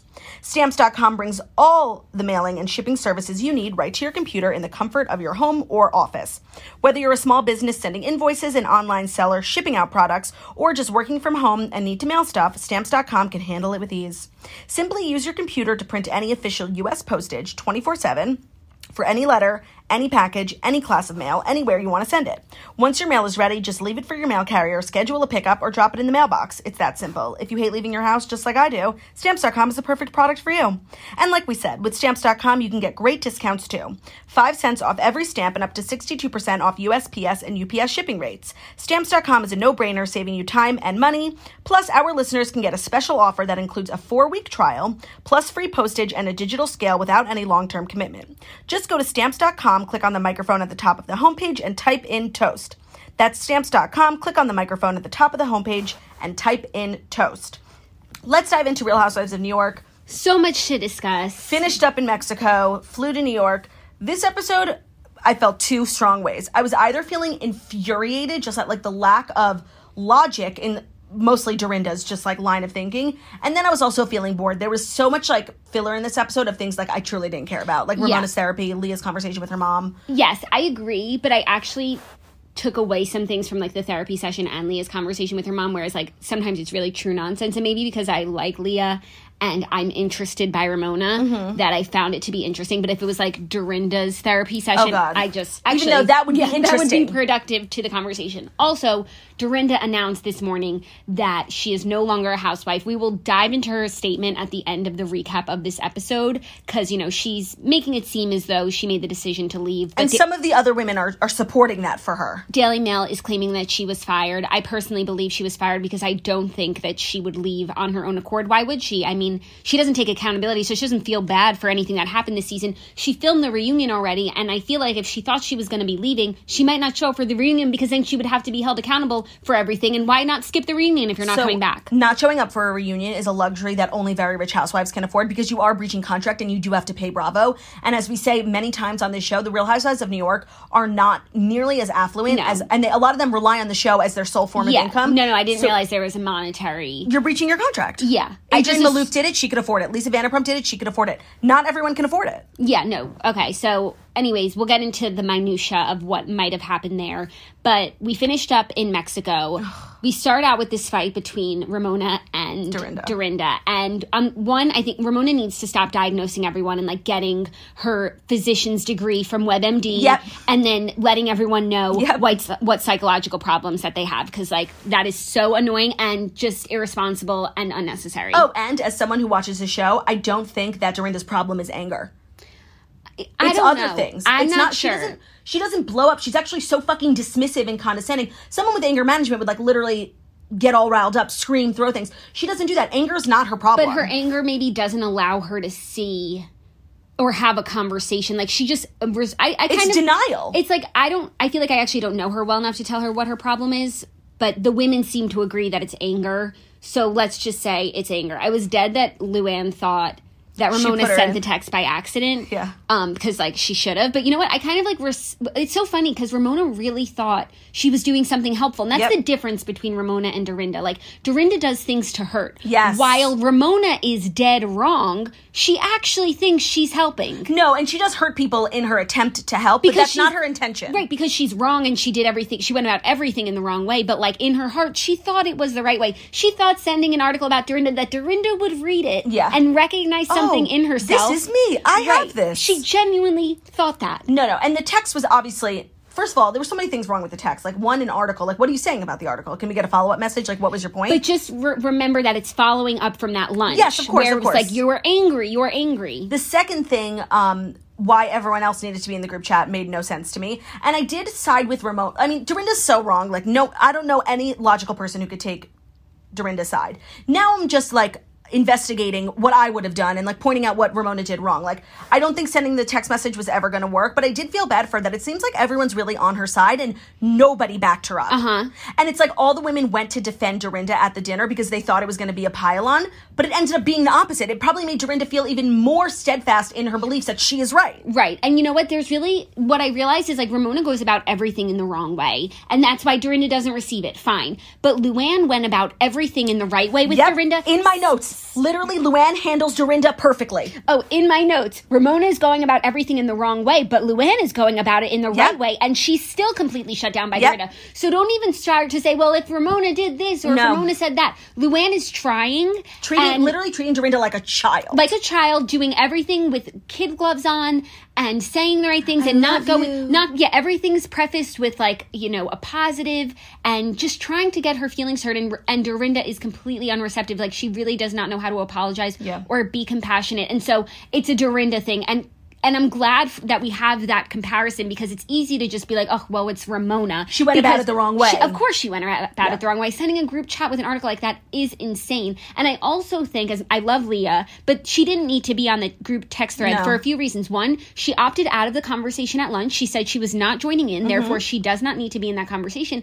And two, I feel like if Ramona sent it to the whole group, it's more mean girl than just sending it to the people that she chose who were involved in the conversation. And Leah acting like Ramona leaving her out of the text message is this bigger moment of like her not acknowledging Leah as a true friend. That's just wrong, and I didn't agree with that at all. Yeah, it wasn't, and Dorinda like harped on that. Like, she's leaving you out. It wasn't leaving her out. She wasn't getting her involved in this messy shit that she already said she did not want to be involved in. I actually thought Ramona did her a solid by not including her. I think I completely agree. The conversation between Luann and Dorinda is exactly why Dorinda is really unhinged. Like, if you have a problem with Dorinda, bringing it up to her is you living in the past. People can have a gripe with you if you did something to them this morning. No, it's not the past. And it's like, we're talking about what happened on this trip so far. You think that if Luann says, you said this about me yesterday, that's living in the past, and I'm going to bring up your mugshot from 2 years ago. It's not the same. No, and just because something happened this morning doesn't mean you've moved past it. You haven't even spoken about it. Yeah.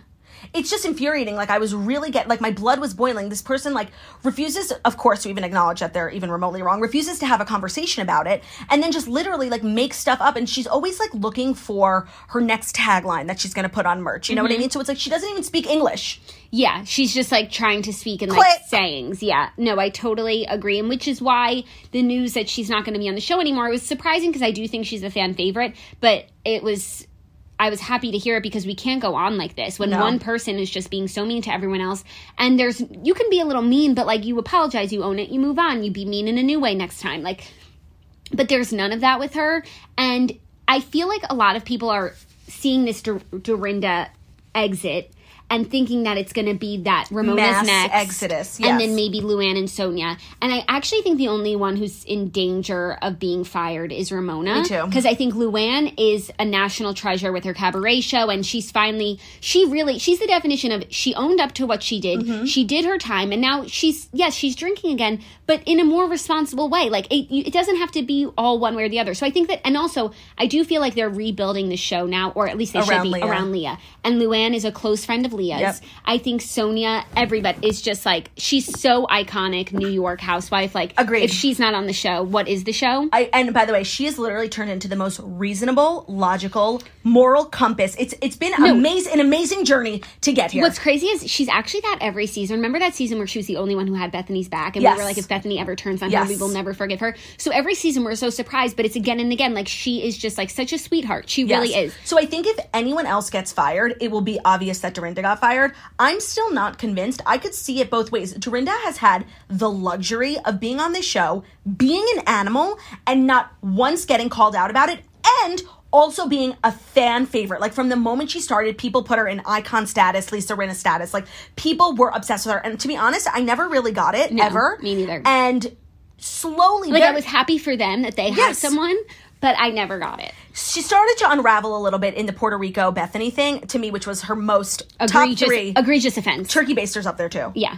But one of her most egregious, unbelievable, unethical moments on the show, and I think people, like, started to... But it never became fodder on the show. Like, remember, we went through, like, 5 seasons where literally every conversation was, is Sonia an alcoholic? And it was like, she literally would stop drinking for years just to prove that she could do it, that she's not an alcoholic. And it's like, they did that with everyone. They labeled everyone an alcoholic. Luann actually was an alcoholic. Like, and it never came for Dorinda. She had the privilege of just only getting the benefits of the show. People loving her, doing whatever she wants, never having to take accountability. But now, there's literally nothing going on in the show. Like, you can't ignore Dorinda being the elephant in the room. It's the only thing to talk about. There's only 5 women. None of them are that interesting. You have to talk about Dorinda. And I could really see her not being okay with that and leaving. But I do know that, like, this show is her life. She loves being a housewife. It is her only form of income, as far as I know, like with Instagram. Like, the show gives her... like her life. Aerobics. It's all funneled through the show and without the show. So I don't see her stepping away from that. No, and I also think while she's never really gotten into the weeds and been held accountable like this, she is a fighter, and she, if it came for her, and I feel like she would only really hear it or receive it at a reunion when Andy was like, you know, also saying, but you did this and you did that. With the clips. I think that she could stand her ground. I don't think she's one to, like, cower and give up and walk away. So I don't, and even when when her initial statement came out, I'll read it. Claudia and I were talking, like, do you think that she got fired? Or it's written like it's her decision. But they do the production never admits whether someone gets fired or not, which is, like, nice, but it's so annoying. Yeah. She said, what a journey this has been. I have laughed and cried and tried to make it nice, but all things must come to an end. This was a great outlet for me to heal when my late husband, Richard, passed away. I have met so many interesting people and learned so much about myself, about life, and about women along the way. She said to my castmates, for constant stimulation and entertainment, I wish you all health and happiness and success. Then I saw this Daily Mail article, but also you and I were talking about it. You thought maybe she left. I thought for sure she was fired. Because I could see her leaving. I actually can't, because, like we said, it's her income, it's her livelihood. And you know what? I think she would be able to take the bad with the good, because the bad just came for her and the good's been so great. So, but by the way, see, I thought that too. She gives off the vibe of, like, an animal who can defend herself, but literally this entire season she's running from it. She literally gets up and moves away from conversations. That's also because she really thinks that she's right and these women don't know what they're talking about. But I do think if it was a reunion type situation where someone she respects, like, I don't think she respects Ramona or Sonia or Luann. But if Andy were like, no, do you not see this? I think that she would have some accountability and make some changes, and I think she could get past it. I really, really do. I can't believe, though. I mean, I can believe, but the time is here because it seems like Bravo fired her. That's what the Daily Mail is reporting. A production source told Daily Mail that it's a big mistake. So we're all surprised, quote, as even though she had a tough season, she's a fan favorite who people are rooting for. Quote, Dorinda was the only housewife left who both owns her own apartment in New York City alongside a second home in the country. You watch, this is an error that they will regret. Can I just say, I'm almost positive she doesn't own her apartment. Yeah, I completely agree. I know agree. where she lives, and I think it's a rental building. Yeah, I don't think she owns her apartment in the city. But that's also, like, not a reason to be a housewife. And also, what was with, like, literally her holding over everyone's head the Berkshires? Like, somehow they can't come for her because she invites them to their house every season. Literally, like, the Berkshires was just as good for her character on the show as it was for, like, the storyline. They don't owe her anything because she invites them to her house. Ramona invites the women to her house in the Hamptons. Luann invited everyone to her house in upstate. Like, that doesn't get you a free pass. No, not at all. She's just, like, grasping at straws, and I think it's really crazy that they fired her, and I have a feeling that it's not going to be the only change for the cast. Well, that's how we'll know if she got fired. Yeah, but I think if I'm Ramona, I'm worried. Also, Ramona might already know that something's happening, but I also think, like, I was watching we were watching her therapy session, and that scene literally illustrates everything that's so wrong with her. So much, I had so much secondhand embarrassment. But everything that's so right. It's like, she's so cringy, but she's also self-aware of it. She's really, even in describing her cringiness, she's being more cringy. Yes. And it's literally so entertaining. And even though she's not, like, the housewife you might want to go to dinner with, right? Watching it on TV, like, the entertainment value, it's really there. And, like, she's been doing this for so long. I think if it were up to me, I would keep her. But Bravo does have a Real Housewives of New York problem. Like, this was not a good season. We only had 5 housewives. None of them have any money. Like, we have a problem. No, and all of them, it's this pattern of, like, we're just going to drink heavily, let anything come out of our mouths, ignore it the next morning, and repeat. And that's not continuity. That's not a season, and that's not interesting. To watch the women, like, literally behave like toddlers. Animals. No, toddlers. Like, throwing food, screaming, crying, running somersaults on the floor. Yeah, no, totally. Literal toddlers. I don't know where we go from here. Like, it reminds me of, like, when we got to that really stale place in OC. Like, we're still coming out of it, but it's like these women, while they are iconic and we must pay respect, like, at some point you do have to move on. And this season has really just been terrible. Yeah, well, so I'm glad that they're realizing it. They've made one change with Dorinda. I do think that taking out Dorinda and adding 2 Leah type housewives would be fabulous. But I'm sorry, like, we need women with money. I know I get so fixated on it, but that's what this franchise is. Like, it is an aspirational franchise, and that's what makes Beverly Hills so fabulous. That's what makes, like, when these women take trips, they shouldn't be surprised by the house that they're staying in. Like, when the women of Real Housewives of New York go to Mexico on their own dime, they don't stay at anything even remotely close to what they do. When the women of Beverly Hills go to Rome, they stay at nicer places than when they do when they film. It shouldn't be this luxury. Yeah, I agree. Also, like, I was showing you this tweet that was like, vacation glam is so different depending on what franchise you're watching. And it was Dorit's Versace outfit and Dorinda's pants from London. Those pants. Oh, my God. Those pants. Those pants really sum up the season. Episode. The season. Yeah. The season.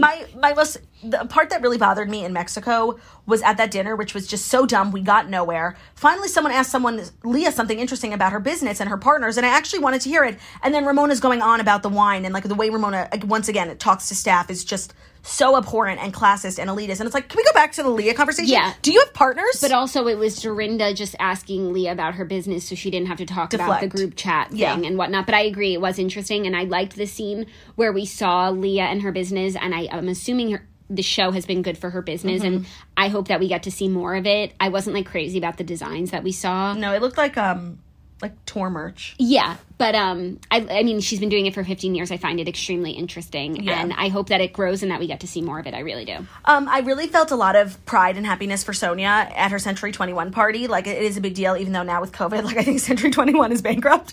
But she did it. It's a huge accomplishment, and I actually love Sonia, and I think if they're going to do a big clean out, like, she has to stay. She's looking so good in her confessionals. She really teeters between being, like, this crazy, drunk, and also sometimes, like, so wise. No, and, like, so sweet and just a sweet soul. I totally agree. Like, when she's screaming about her pussy in that Hamptons house. Yeah.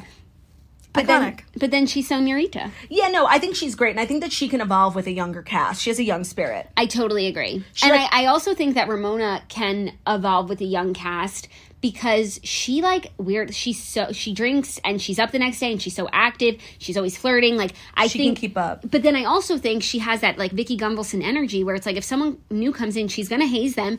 And even though it's like, okay, you're not going to be anyone's favorite housewife when you're doing that, it's going to be interesting television. Yeah. No, I'll be very curious to see what happens before next season. Like, if they're doing a major shakeup, if Dorinda left on her own. She didn't. Or if just Dorinda was the only one who got fired, which I don't see that. I don't understand that strategy at all. Really? Watch the season. No, I'm saying, of course, Dorinda had to go. Watch the season. One person needs to go. But if it's just Dorinda, I don't know what that does. Because we're still stuck in this, like, time warp where it's these women we're watching. It's, you know what it is? It's just like we're living in this like post Bethany world where it's like everything can't be in like the shadow of like, what would Bethany say if she was here? Or remember when Bethany was there for Luann and Bethany was there for Sonia and Ramona came for Bethany and they were on noodles naked in the pool? We're living in a post Bethany era. Right. And so we need a new era. We need to be in like the era of Leah. Yeah, we do. You know? Yeah. So I think they're going to make those changes. But you also... I think some people are enjoying this season, so they don't need to revamp the entire thing, like, you know, just totally start from scratch. They're making little changes. I hope they add 2 new housewives, but, like, not someone even remotely similar to someone like Elise. Like, that is just, like, what's so wrong with the show. That she was an up-and-comer. Yeah. When they did a preview for next week and we saw there's, like, Elise drama, I legitimately... had forgotten completely about her. If nobody had ever said her name to me again, I wouldn't think about her till the day I die. You can't go back to Elise drama after she wasn't even invited on the cast trip. Like, that is just irrelevancy. And so now we're back in New York and we're at the Married to the Mom party and we're going to talk about Elise? It makes no sense. Even though now in real life, like I know Elise and Leah are really close, which is so strange because I never even saw them really connect. No, me neither. And I hope that doesn't mean that Elise will be on next season because I do hope Leah has some say. But I don't necessarily want Leah's friends because I don't think that they're housewife material. Like, Leah's like a once in a blue moon type of thing, but someone like that who's on the, like a Heather Thompson, just someone with an interesting personal life, great personality, interesting business, and just someone who can hold their own. Yeah, I love Heather Thompson. She was like a Bethany Frankel in a lot of ways. Yes, she was. But while Bethany was on the show, it wasn't right for her. They couldn't coexist. They couldn't coexist. I actually really, really liked her and her weird, like, she was weird, but she owned it. Yeah. She was cool. So yeah, that was it. Except with all the tour stuff with Sonia missing her. Rehearsal. If you're going to pay her $200 a show, you're going to get $200. You get what you pay for. You get what you pay for. Yeah. But I actually am continually impressed by Luann's tour. Like, even though, like, she had, like, those 6 guys sitting around at the rehearsal, and, like, I looked at one of their computers, and there was literally an email from Delta Airlines open, so I don't know how hardworking they are. But, like, it is impressive that, like, she has this whole infrastructure, and it's like when you see Sonia walk into her Century 21 party with, like, literally her ragtag group of interns who, like, don't make $1, and they're different faces every time. She never has the same intern. It's, like, so not legitimate, and there's something really legit about Luann's tour, and it's really impressive. I totally agree. I'm here for all of it, and I look forward. I hope she's able to get her next tour off the ground soon, because I'm assuming she's on pause right now. And I've been, and I have to say, if you haven't, it's a good time. Well, the new one's, like, different, because it's, like, F, Marry, Kill. And it's, like, a fully scripted show. Like, I know that she read parts of the show that I went to, which was the first show she ever did, was scripted in the sense that she had, like, her journal with her and she read passages from her journal, but there was a lot of, like, improv to it. It was a little messy, honestly, and she had, like, this projector with a video playing, which she was just getting her bearings. Yeah, like, I'm sure they've got it down to a science now. I'm sure the new tour is going to be good, and I will be going. Very exciting. All right, let's do Potomac. Okay, this week Potomac was not Potomac at their best. No, but they laid the foundation. We just watched the preview for next week, and it literally looks so good. 1, we have Monique driving a pickup truck. 2, we have Chris hoisting Karen in. 3, we have Monique's lake house. 4, we got Michael at the strip club. Yeah, it was really the best part of the episode for me, the preview for next week. But it was still good. I honestly, like, the difference when we're recapping different housewives is, like, the Potomac women could do nothing, but they're still interesting, just, like, so much, like, their clothes. Even Giselle, like, looking at her house, her desk, like, that is interesting. No, that was tragic. No, I can't. And some of the outfits that the women wore to Karen's birthday, Karen's housewarming. Who was your worst dressed? My worst dressed was, wait, I need to just, like, think of everyone. Okay, Giselle was not my worst dressed. Ashley was not my worst dressed. Wendy was up there, but no. Candace is always cute. No, Candace was my worst dressed. Really? First of all, I just have to say, like, I have that, she wore, like, a white kimono over, like, this pink romper. Pink jumpsuit, yeah. I have the white kimono. It's from Forever 21. I wore it to Stagecoach. And that's just not, like, what I want to see on my TV. Like, I think on their own, each woman was fine. But when you put them together, it's like, where are you guys going? Yeah. Robin literally looked like she was going to celebrate New Year's Eve in Las Vegas, like, popping bottles. Yes. And it's just confusing. And, like, the women, I'm realizing, like, the women of Potomac, like, their style is some of the worst of all the franchises. Monique obviously looked sickening. Like, by the way, she raises the group average by 1,000. By 1,000. I'm so obsessed with her. We didn't get that much Monique in this episode, but the stuff we did get was premium. So we have no choice but to stan. I guess some of the biggest parts was Karen and Ray in the housewarming and back to Potomac. That video invitation was so cringy. Oh my God. I can't. It's like Karen does so much that, like, you want to hate. Like, that was so cringy, the video. Her dance was so cringy, but something about it is so endearing. Like, she's trying so hard, and I don't know what she's trying to hide. There's something going on with her this season where she's like, and Wendy's really the one calling it out. Like, she's, for the last couple seasons, been like, this is how you kiss Ray. And it's like her marriage is an institution. And it's definitely a facade because we see it slowly falling apart. Like, he won't say I love you to her. Yeah. And he's, like, not involved in this party at all, but she keeps saying the party's for him, Potomac is for him. She really is making it seem like, or maybe she actually thinks that, like, the party is going to bring them closer together, when to me, like, everything she did, like, for the party drives them further apart. It's all Kay, Karen, her. He wants to move to Boca. It's like a coming out party for a single woman. And by the way, I understand where the divide in their marriage 100%. comes from. If she wasn't on the show and their kids went to college, they would have moved to Florida and just kind of retired. They are of that age. But she's like 10, 15 years younger than Ray, and now she's on the show. She has a business. And the show gives women new life, especially women who grew up as housewives. Who were housewives before they were on the show. The show makes them business women in their own way, and they don't want to stop. And so while Ray may be ready to retire, Karen is not. No, and the world loves Karen, and the show needs Karen, and Karen ain't going anywhere. No. So if someone has to go, it's going to be Ray, not the show. The most interesting part of the episode, shockingly, came from Robin, even though she was barely in it, when she said you throw a housewarming party for a house that you're renting. I didn't even think that they most likely are renting that house. Yeah, which also makes sense because it seems like they have no clue where they want to be living. Yeah. So I guess the party was the most interesting part. The other kind of small, stupid drama was between Candace and Giselle. And I found it interesting that Wendy was the one to, like, rat to Robin that Candace had called her a monster. But at the end of the day, like, Wendy has to get involved in some way. She's been on the outskirts now for 5 episodes, and she came in really in a difficult position as friend of Candace, and Candace is on the outs, and she doesn't have the opportunity to build relationships with everyone because she's Candace's friend. Yeah, I actually loved the scene between Wendy and Robin. I thought their friendship, like, just off the bat was really genuine, and watching their kids play was really cute. And even though it was a little uncool for Wendy to share what Candace had said, she didn't come at it in a way like, oh, I'm going to shit talk my friend. Like, Robin straight up asked her, and Wendy answered the question. It's not like Wendy came to Robin and was like, this is what Candace said about all of you. It seemed very normal. Right. So if Robin had asked her and she was like, oh, I can't say, that would make it seem like she said something so much worse than she did. And Candace calling Giselle a monster on the list of things Candace has said, like, isn't that big of a deal. Your concubine allowance. Yeah, it's just with each episode, like, I'm just less and less interested in anything that comes out of Candace's mouth. And it's like, how many times are we going to watch her and her husband have the conversation about kids? It's just, it gets old and boring. She doesn't evolve at all. No, I'm completely and utterly 100% done with Candace. Like, it's over. I really held out hope because she's there. She's cool sometimes and she's fun sometimes, but this season has just been completely boring. Her fights with the women, she's completely wrong, and the scenes, her personal life scenes do absolutely nothing for me. Her having, like, a fake picnic setup, something that she would never, ever do. Just like last week, she would never have gone to that children's store boutique, if not for the show. Having this, like, fake picnic to talk about fake kids that you have no interest in having, like, we see right through it. It's kind of like when Jennifer Aiden accused Melissa Gorga of, like, these fake storylines, like the sister. Yeah, and the having another child test. Yeah, that's true. Just to have a storyline for the season, but at least Melissa was thinking big. Like, Candace is thinking so small, so she's either throwing her mother under the bus or talking about a fake child that she has no intention of having anytime soon. I just have to be honest, like, I'm not interested. I would rather hear Chris tell Monique that he'll pay for anything she needs. Also, while I agree Candace is just so, everything about it is just so fake and there's no substance there, she is the one next week who brings the Michael tea. So therefore she is integral.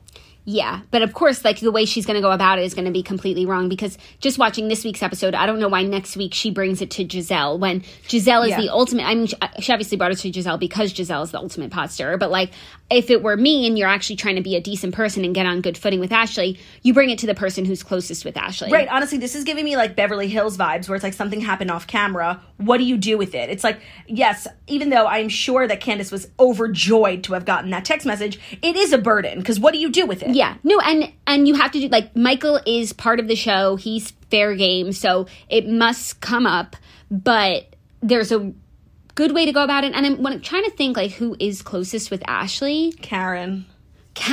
No, really? Yeah. Candace is closest with Candace. Karen. Yeah, but that's like a new-ish friendship. No. Candace, Karen, and Monique, like, we're all close to 3 of them. Now Candace and Monique aren't speaking, but I feel like right now, maybe Ashley is closest with Giselle, and that's why she brought it to Giselle, but, like, it's just gonna blow up. Yeah, no, it's going to blow up, and obviously, like, I'm so ready for another season about Michael drama, because it's always interesting.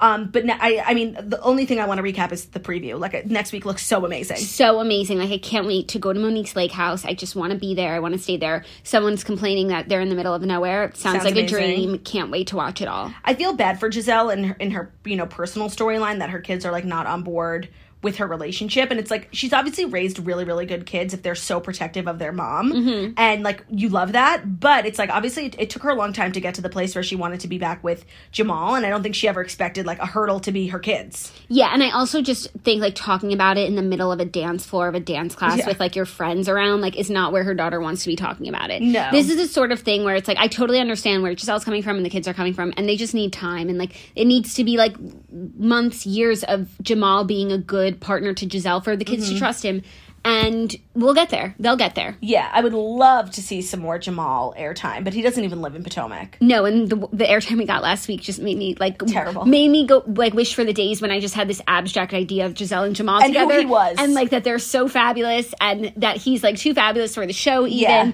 and that we'll never get it, because when we got it, I was like, no. Yeah, some things don't just... Some things don't translate. Maybe some things just don't translate, and honestly, I don't think that their relationship does. But we know they're together in real life now, so there's obviously something there. Yeah, and, like, I think that their life together is and can be so fabulous, like when Giselle was sitting front row at Dave Chappelle. Yes. And, like... by the way, that is the most interesting piece of pop culture. I totally agree. And Jackie pointed it out. I did, and I just found it so exciting. I feel like Jamal has so many of these sorts of connections because he's so well respected. Kanye went to his church. Yes, and then, like, Giselle is really so like, as I don't think she will ever, unless she decided, be off this show. Like, she is the glue that holds it together. You told me that Beyonce watches this show. Like, I think Giselle and Jamal are, like, an institution. Well, Beyonce has said in an interview that, like, years ago that she watched Atlanta, so she's on Bravo. I can't imagine why she wouldn't be watching Potomac. And I feel like the women might think that, and that's why Karen did her Beyonce dance. And she said Beyonce. Yeah.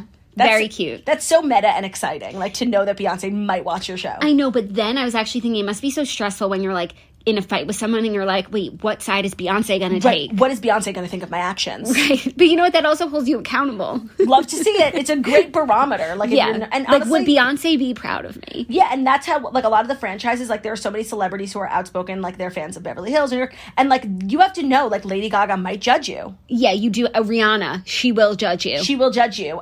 Chrissy Teigen, obviously, everyone knows, but there's just so many celebrities, and you love to see it when they go on Watch What Happens Live, who've been watching for so long. I would love to get a Watch What Happens Live with Beyonce, and I'm sure she has so many thoughts on Atlanta. Yeah. That's the only franchise she's, I think, on record admitting that she watches. But if she has to watch one. Yeah, you can't just watch one. No, once you watch one and you love it so much and you find out there's 8 more, why wouldn't you pick up at least another 1 or 2? Yeah, a Bravo Watch What Happens Live Beyonce moment is what we need. I'm sure Andy, like... has tried. It's I'm sure it's, like, on his vision board, you know, and it's a goal of his. One day.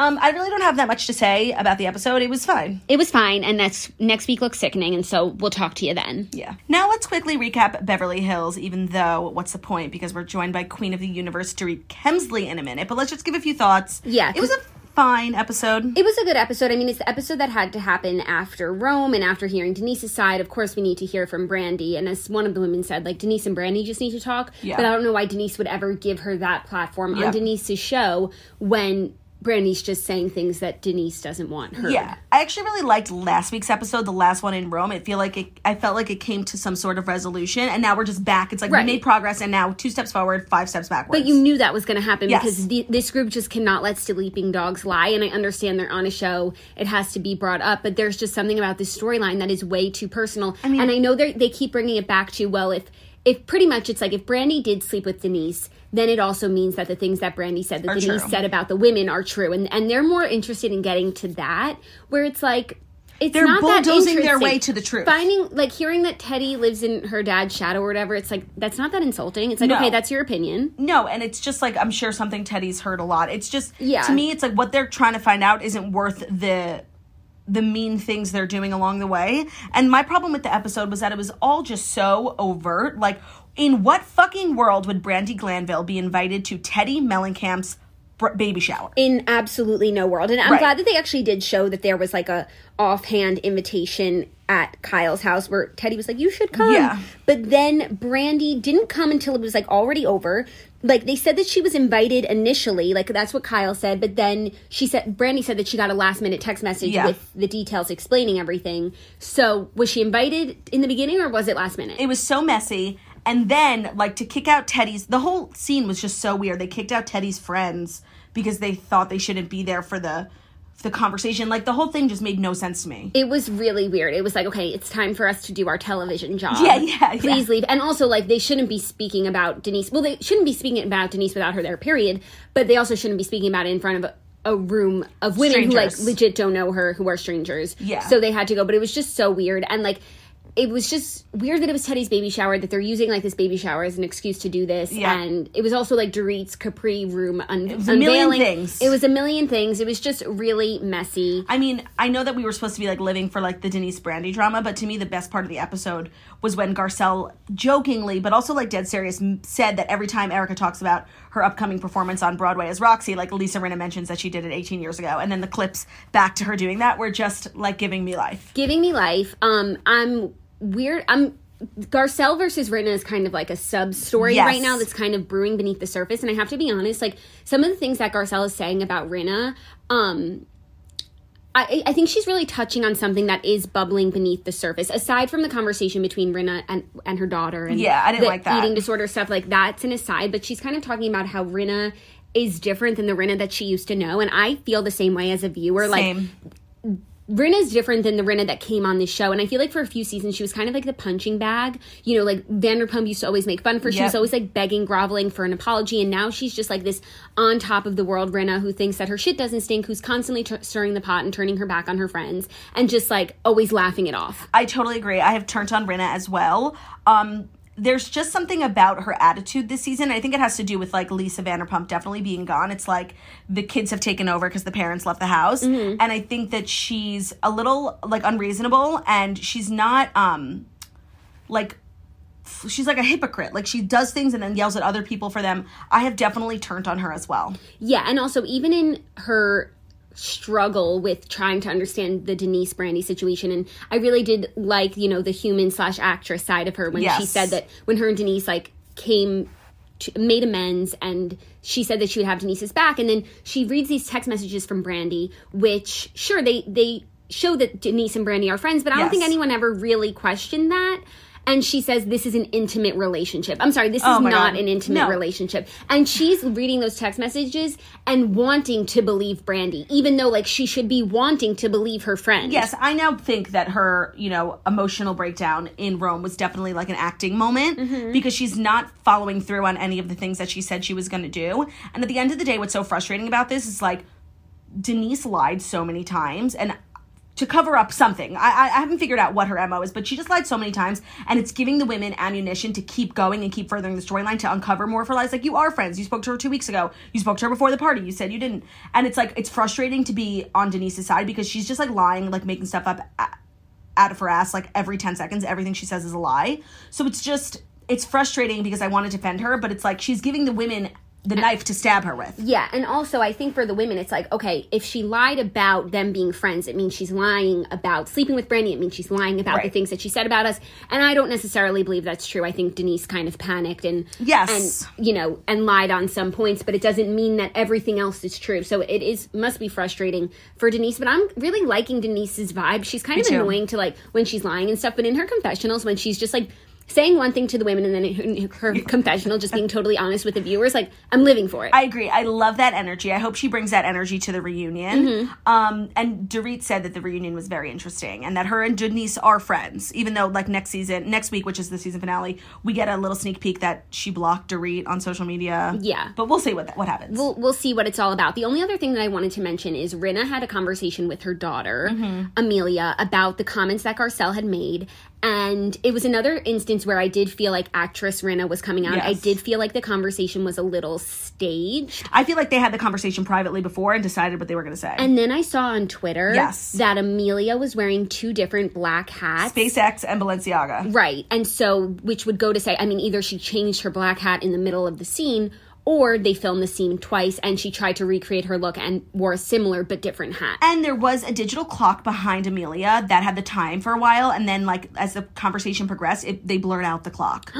So there's just weird... And someone pointed out on Twitter, the screenshots they put up of Denise and Brandy's texts were, like, photoshopped. Like, you can see there was, like, a blue bubble error. Like, it was weird. I'll show you. We can post it on our Instagram. There's just, like, weird continuity issues. Okay. The bubble thing of the text, I didn't see it, but I just feel like maybe they consolidated some text messages just to like get the point across quicker, so we're not like reading text that say like, hey, what's up? NMU, just chilling. I agree. But the Amelia Lisa Rinna stuff is really strange to me, and we spoke about this last week, how it kind of, you know, it's obviously not cool of Garcelle to bring this up, like she's a child, but Rinna has chosen to put this on television. Yes. Amelia said, and she took it back, but she said that she was forced to share her story on Real Housewives of Beverly Hills. And then later she clarified, not saying forced, but her mom encouraged her to share it. It was like a whole mess. She got herself in on her Instagram stories. Yeah. But anyways, like this storyline is out there. It is something that they chose to put out there. Amelia could have been dealing with this and none of us would have ever known. She's not a castmate. She's not required. Yeah. So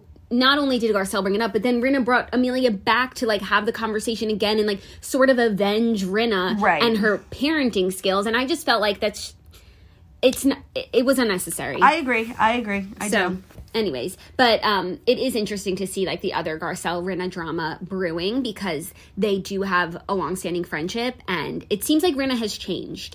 Oh, by the way, and as a viewer, not that I know her personally, but the vibe that I get is like, and Lisa Rinna talks about all the time, I like the hustle, like being famous is a constant hustle. You have to do jobs you don't want to do, the Depends commercial, how many times we have to hear that.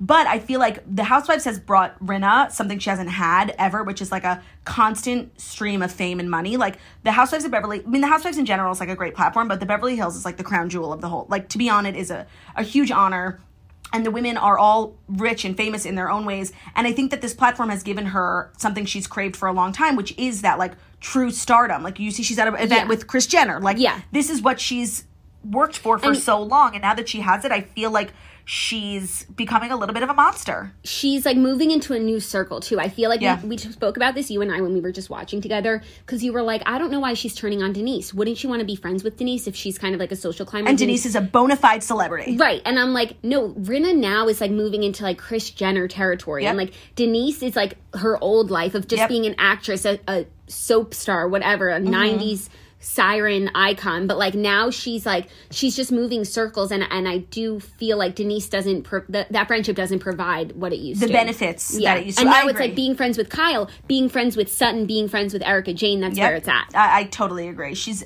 super transparent. Yeah, and you know what? We do love to see that as well. And by the way, that's why people love her and respect her. But it was a fine episode. It was fine. It was fine, yeah. Next week's season finale, now we have our interview with Dorit, which was so much fun to record. You know we absolutely love her, and we're so excited to talk to her. So check it out. Enjoy. We will see you guys next week. Welcome back to The Morning Toast. We are freaking out, you guys, because we are sitting down virtually with someone we discuss here all the time on The Morning Toast. At least once a week. At least. When we recap Beverly Hills. Please welcome to the show, Dorit Kemsley. Woo! Hi, Dorit. Hi, guys. How are you? We are good. We're amazing. We have to preface this interview by telling you that we stan so hard. Your looks this season are just breathing life into the season, and it's an already good season. So we just have so much to talk to you about. But before we do, we just need to say thank you for everything that you're bringing, like physically and Looks, mentally, spiritually glam. to the season. Thank you so much. Wow, you have made my Friday. You've made me Okay.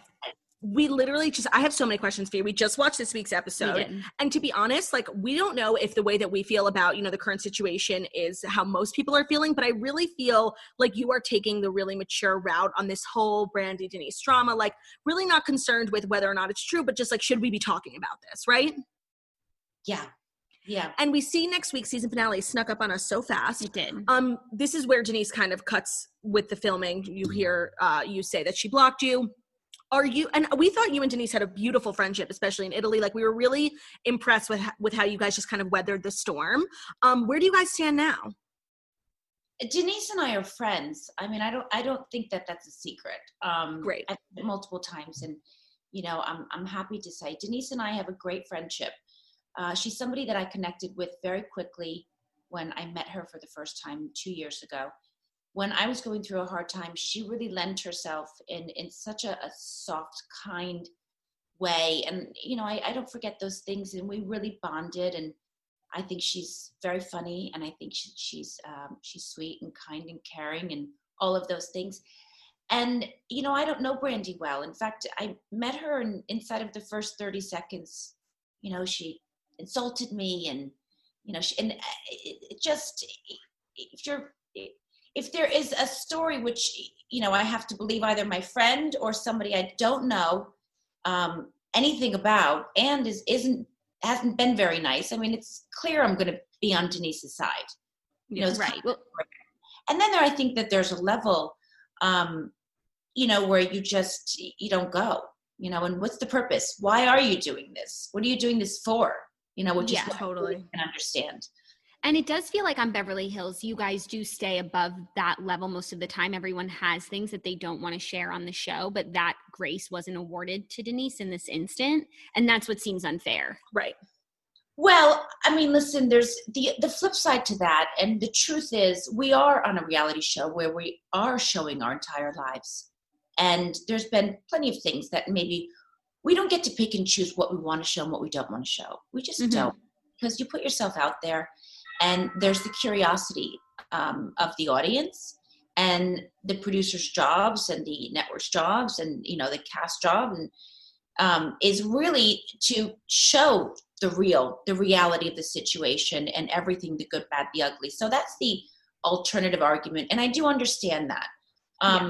I think as far as women go and us women, it's something, none of the women in our group, in our core group, brought this information to the table. They didn't. The information was brought from Brandy to the group. And then, of course, there is this argument, well, what happens then? It's out there. The information wasn't delivered to me. Had it been delivered to me, I wouldn't have done it the way it was done, but I have a different relationship with Denise. I would have done it very differently, and I certainly wouldn't have made it very public, and I certainly wouldn't have talked about some of those sordid details. At the baby shower, when you found out that Brandy was going to be in attendance, did you shoot Denise a text and let her know, or she genuinely just decided not to show up and it was like perfect timing for her? She actually had FaceTimed me before the baby shower had started, before I knew Brandy was coming, that she was sick and she couldn't come. Okay. So I don't know if she had any wind of it or what, but she, she did FaceTime me telling me she couldn't come because she was sick. And then Brandy ended up showing up at the end of the baby shower. Got it. I think another reason why we've really connected with this season is that glam is like a topic of conversation. It's at an all-time high. And aside from the actual looks, it was actually a part of the storyline. Some of the fighting, when you showed up late to Malibu, which I was totally on your side. Like, I just thought Kyle was being so unreasonable.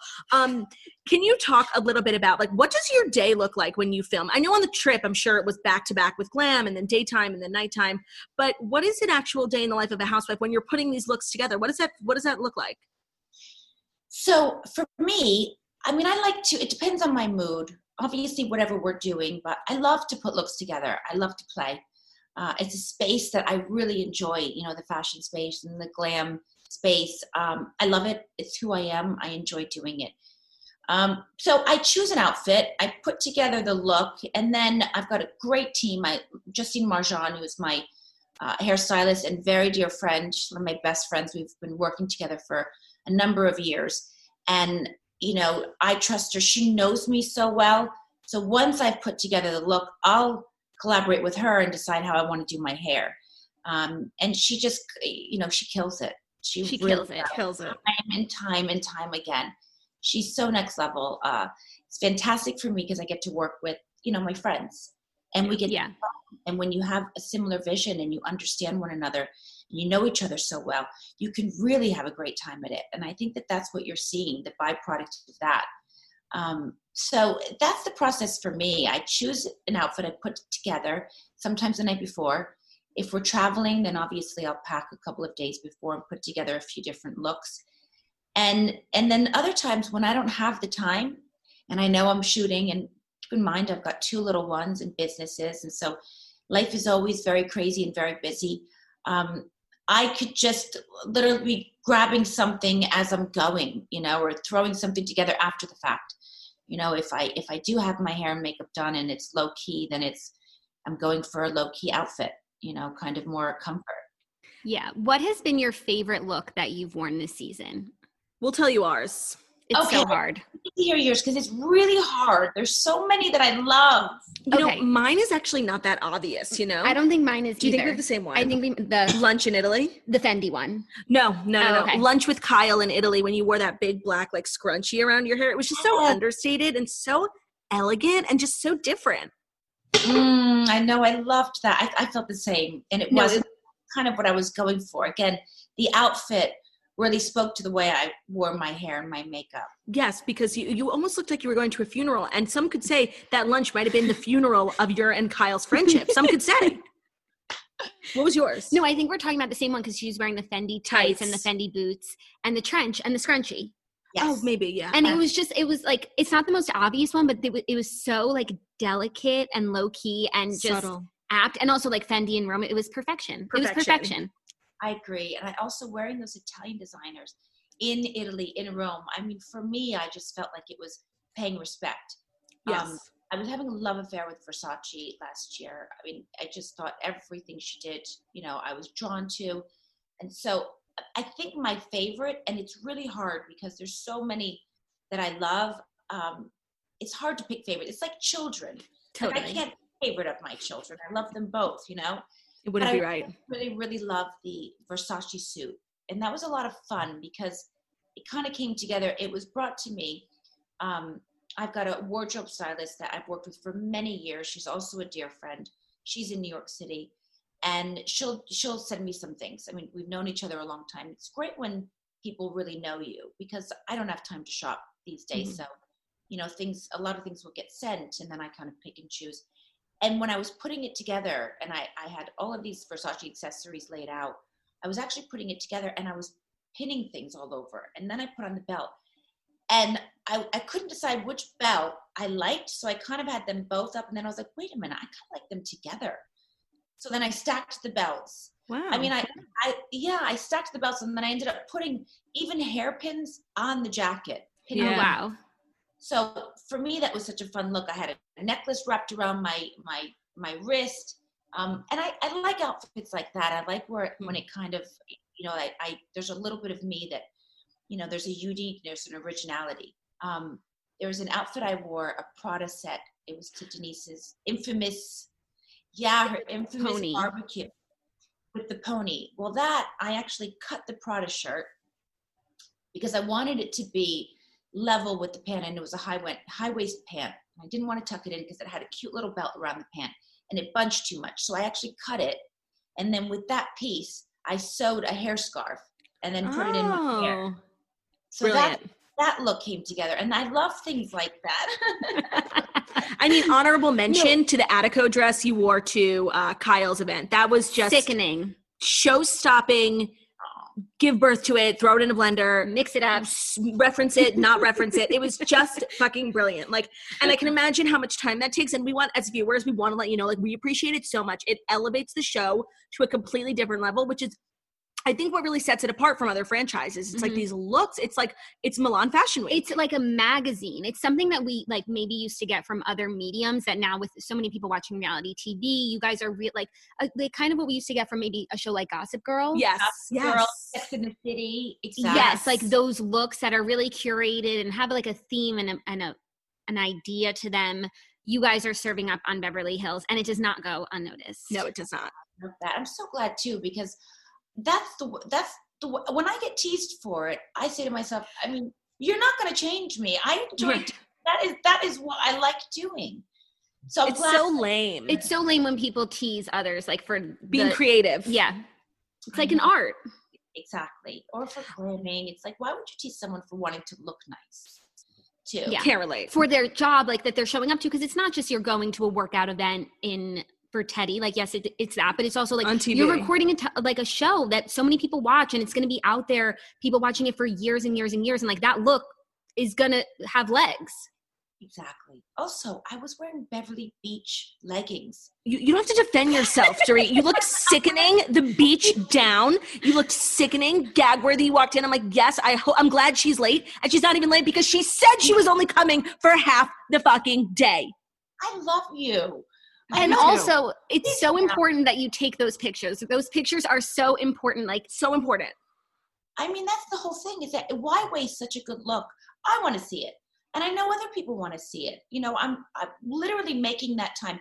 And that takes a matter of minutes. This is not like, let's just book a half a day for a photo shoot. It's not like that. It's all the photo shoot. You snap a few pictures, you know. We all do it. We all do it. Yes, I know. Exactly. And that's the gram, isn't it? It's the gram. Can you tell us a little bit about the reunion? You guys filmed it remotely. Was Denise there? Yes. Love it. I'm so glad. I think she deserves a moment to explain herself. Me too. I was so glad she was there. And in truth, she had said to me leading up that there was no way she wasn't going to be there. So I expected her to be there. Oh, good. There's always a lot of chatter in the press, and you know, it's hard because when conversations happen in the press, or the press takes it to the next level, and then we kind of operate with our hands behind our back because you can't answer every single thing, you know. Mm-hmm. But I'm glad she was there. The reunion, although virtually, was epic. It was really incredible. It's definitely one you want to tune into. Excellent. Yeah, and that look was a lot of fun putting together. I mean, Sickening. It's a reunion, so you have to have a lot of fun. I really loved the dress, and I loved the hair that I did. And as far as the actual content in the reunion, definitely worth tuning into. It's really good. Do you think Denise is going to return? I don't see why she wouldn't. Oh. I don't see why she wouldn't. I mean, I say that. She's friends with me. She's friends with Garcelle. You know, the only reason why someone wouldn't return is if they're either not friends with anyone in the group anymore, or if they just, you know, they're just not wanted, I suppose. Right. And I don't think it's either of those.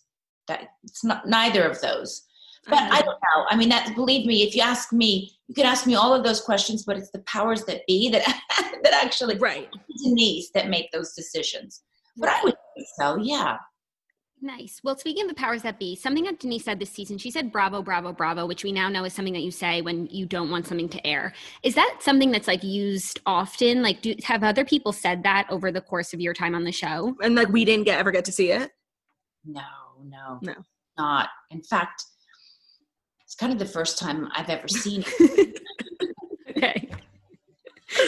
It's really not a tool to not get footage aired, you know, which is why Bravo deliberately put it in, because imagine that, you guys. Imagine if we could all arbitrarily choose what we wanted to air and not air. I mean, then we'd be producing a show, which we're not producers on. Right. No, I think that she had heard it. Some of the OGs, Kyle, Lisa Vanderpump, they had said that back in the day when they wanted to touch up their makeup, they would say it while they were, you know, putting powder on their nose. Oh. But if it's anything juicy, oh no, it's never going to be removed from the show. It's just That's so interesting.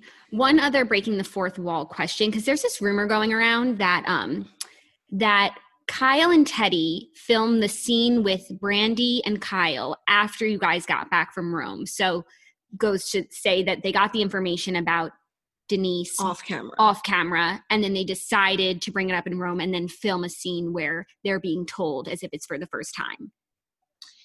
I didn't hear that. I mean, I was told in Rome, and it was told to me by the girls that they had filmed with Brandy and this had happened.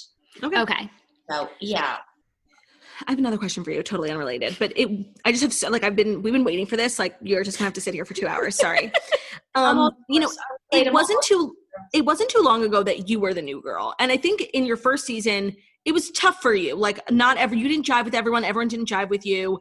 And now that you are kind of like a resident castmate and new girls come on, like, what is your,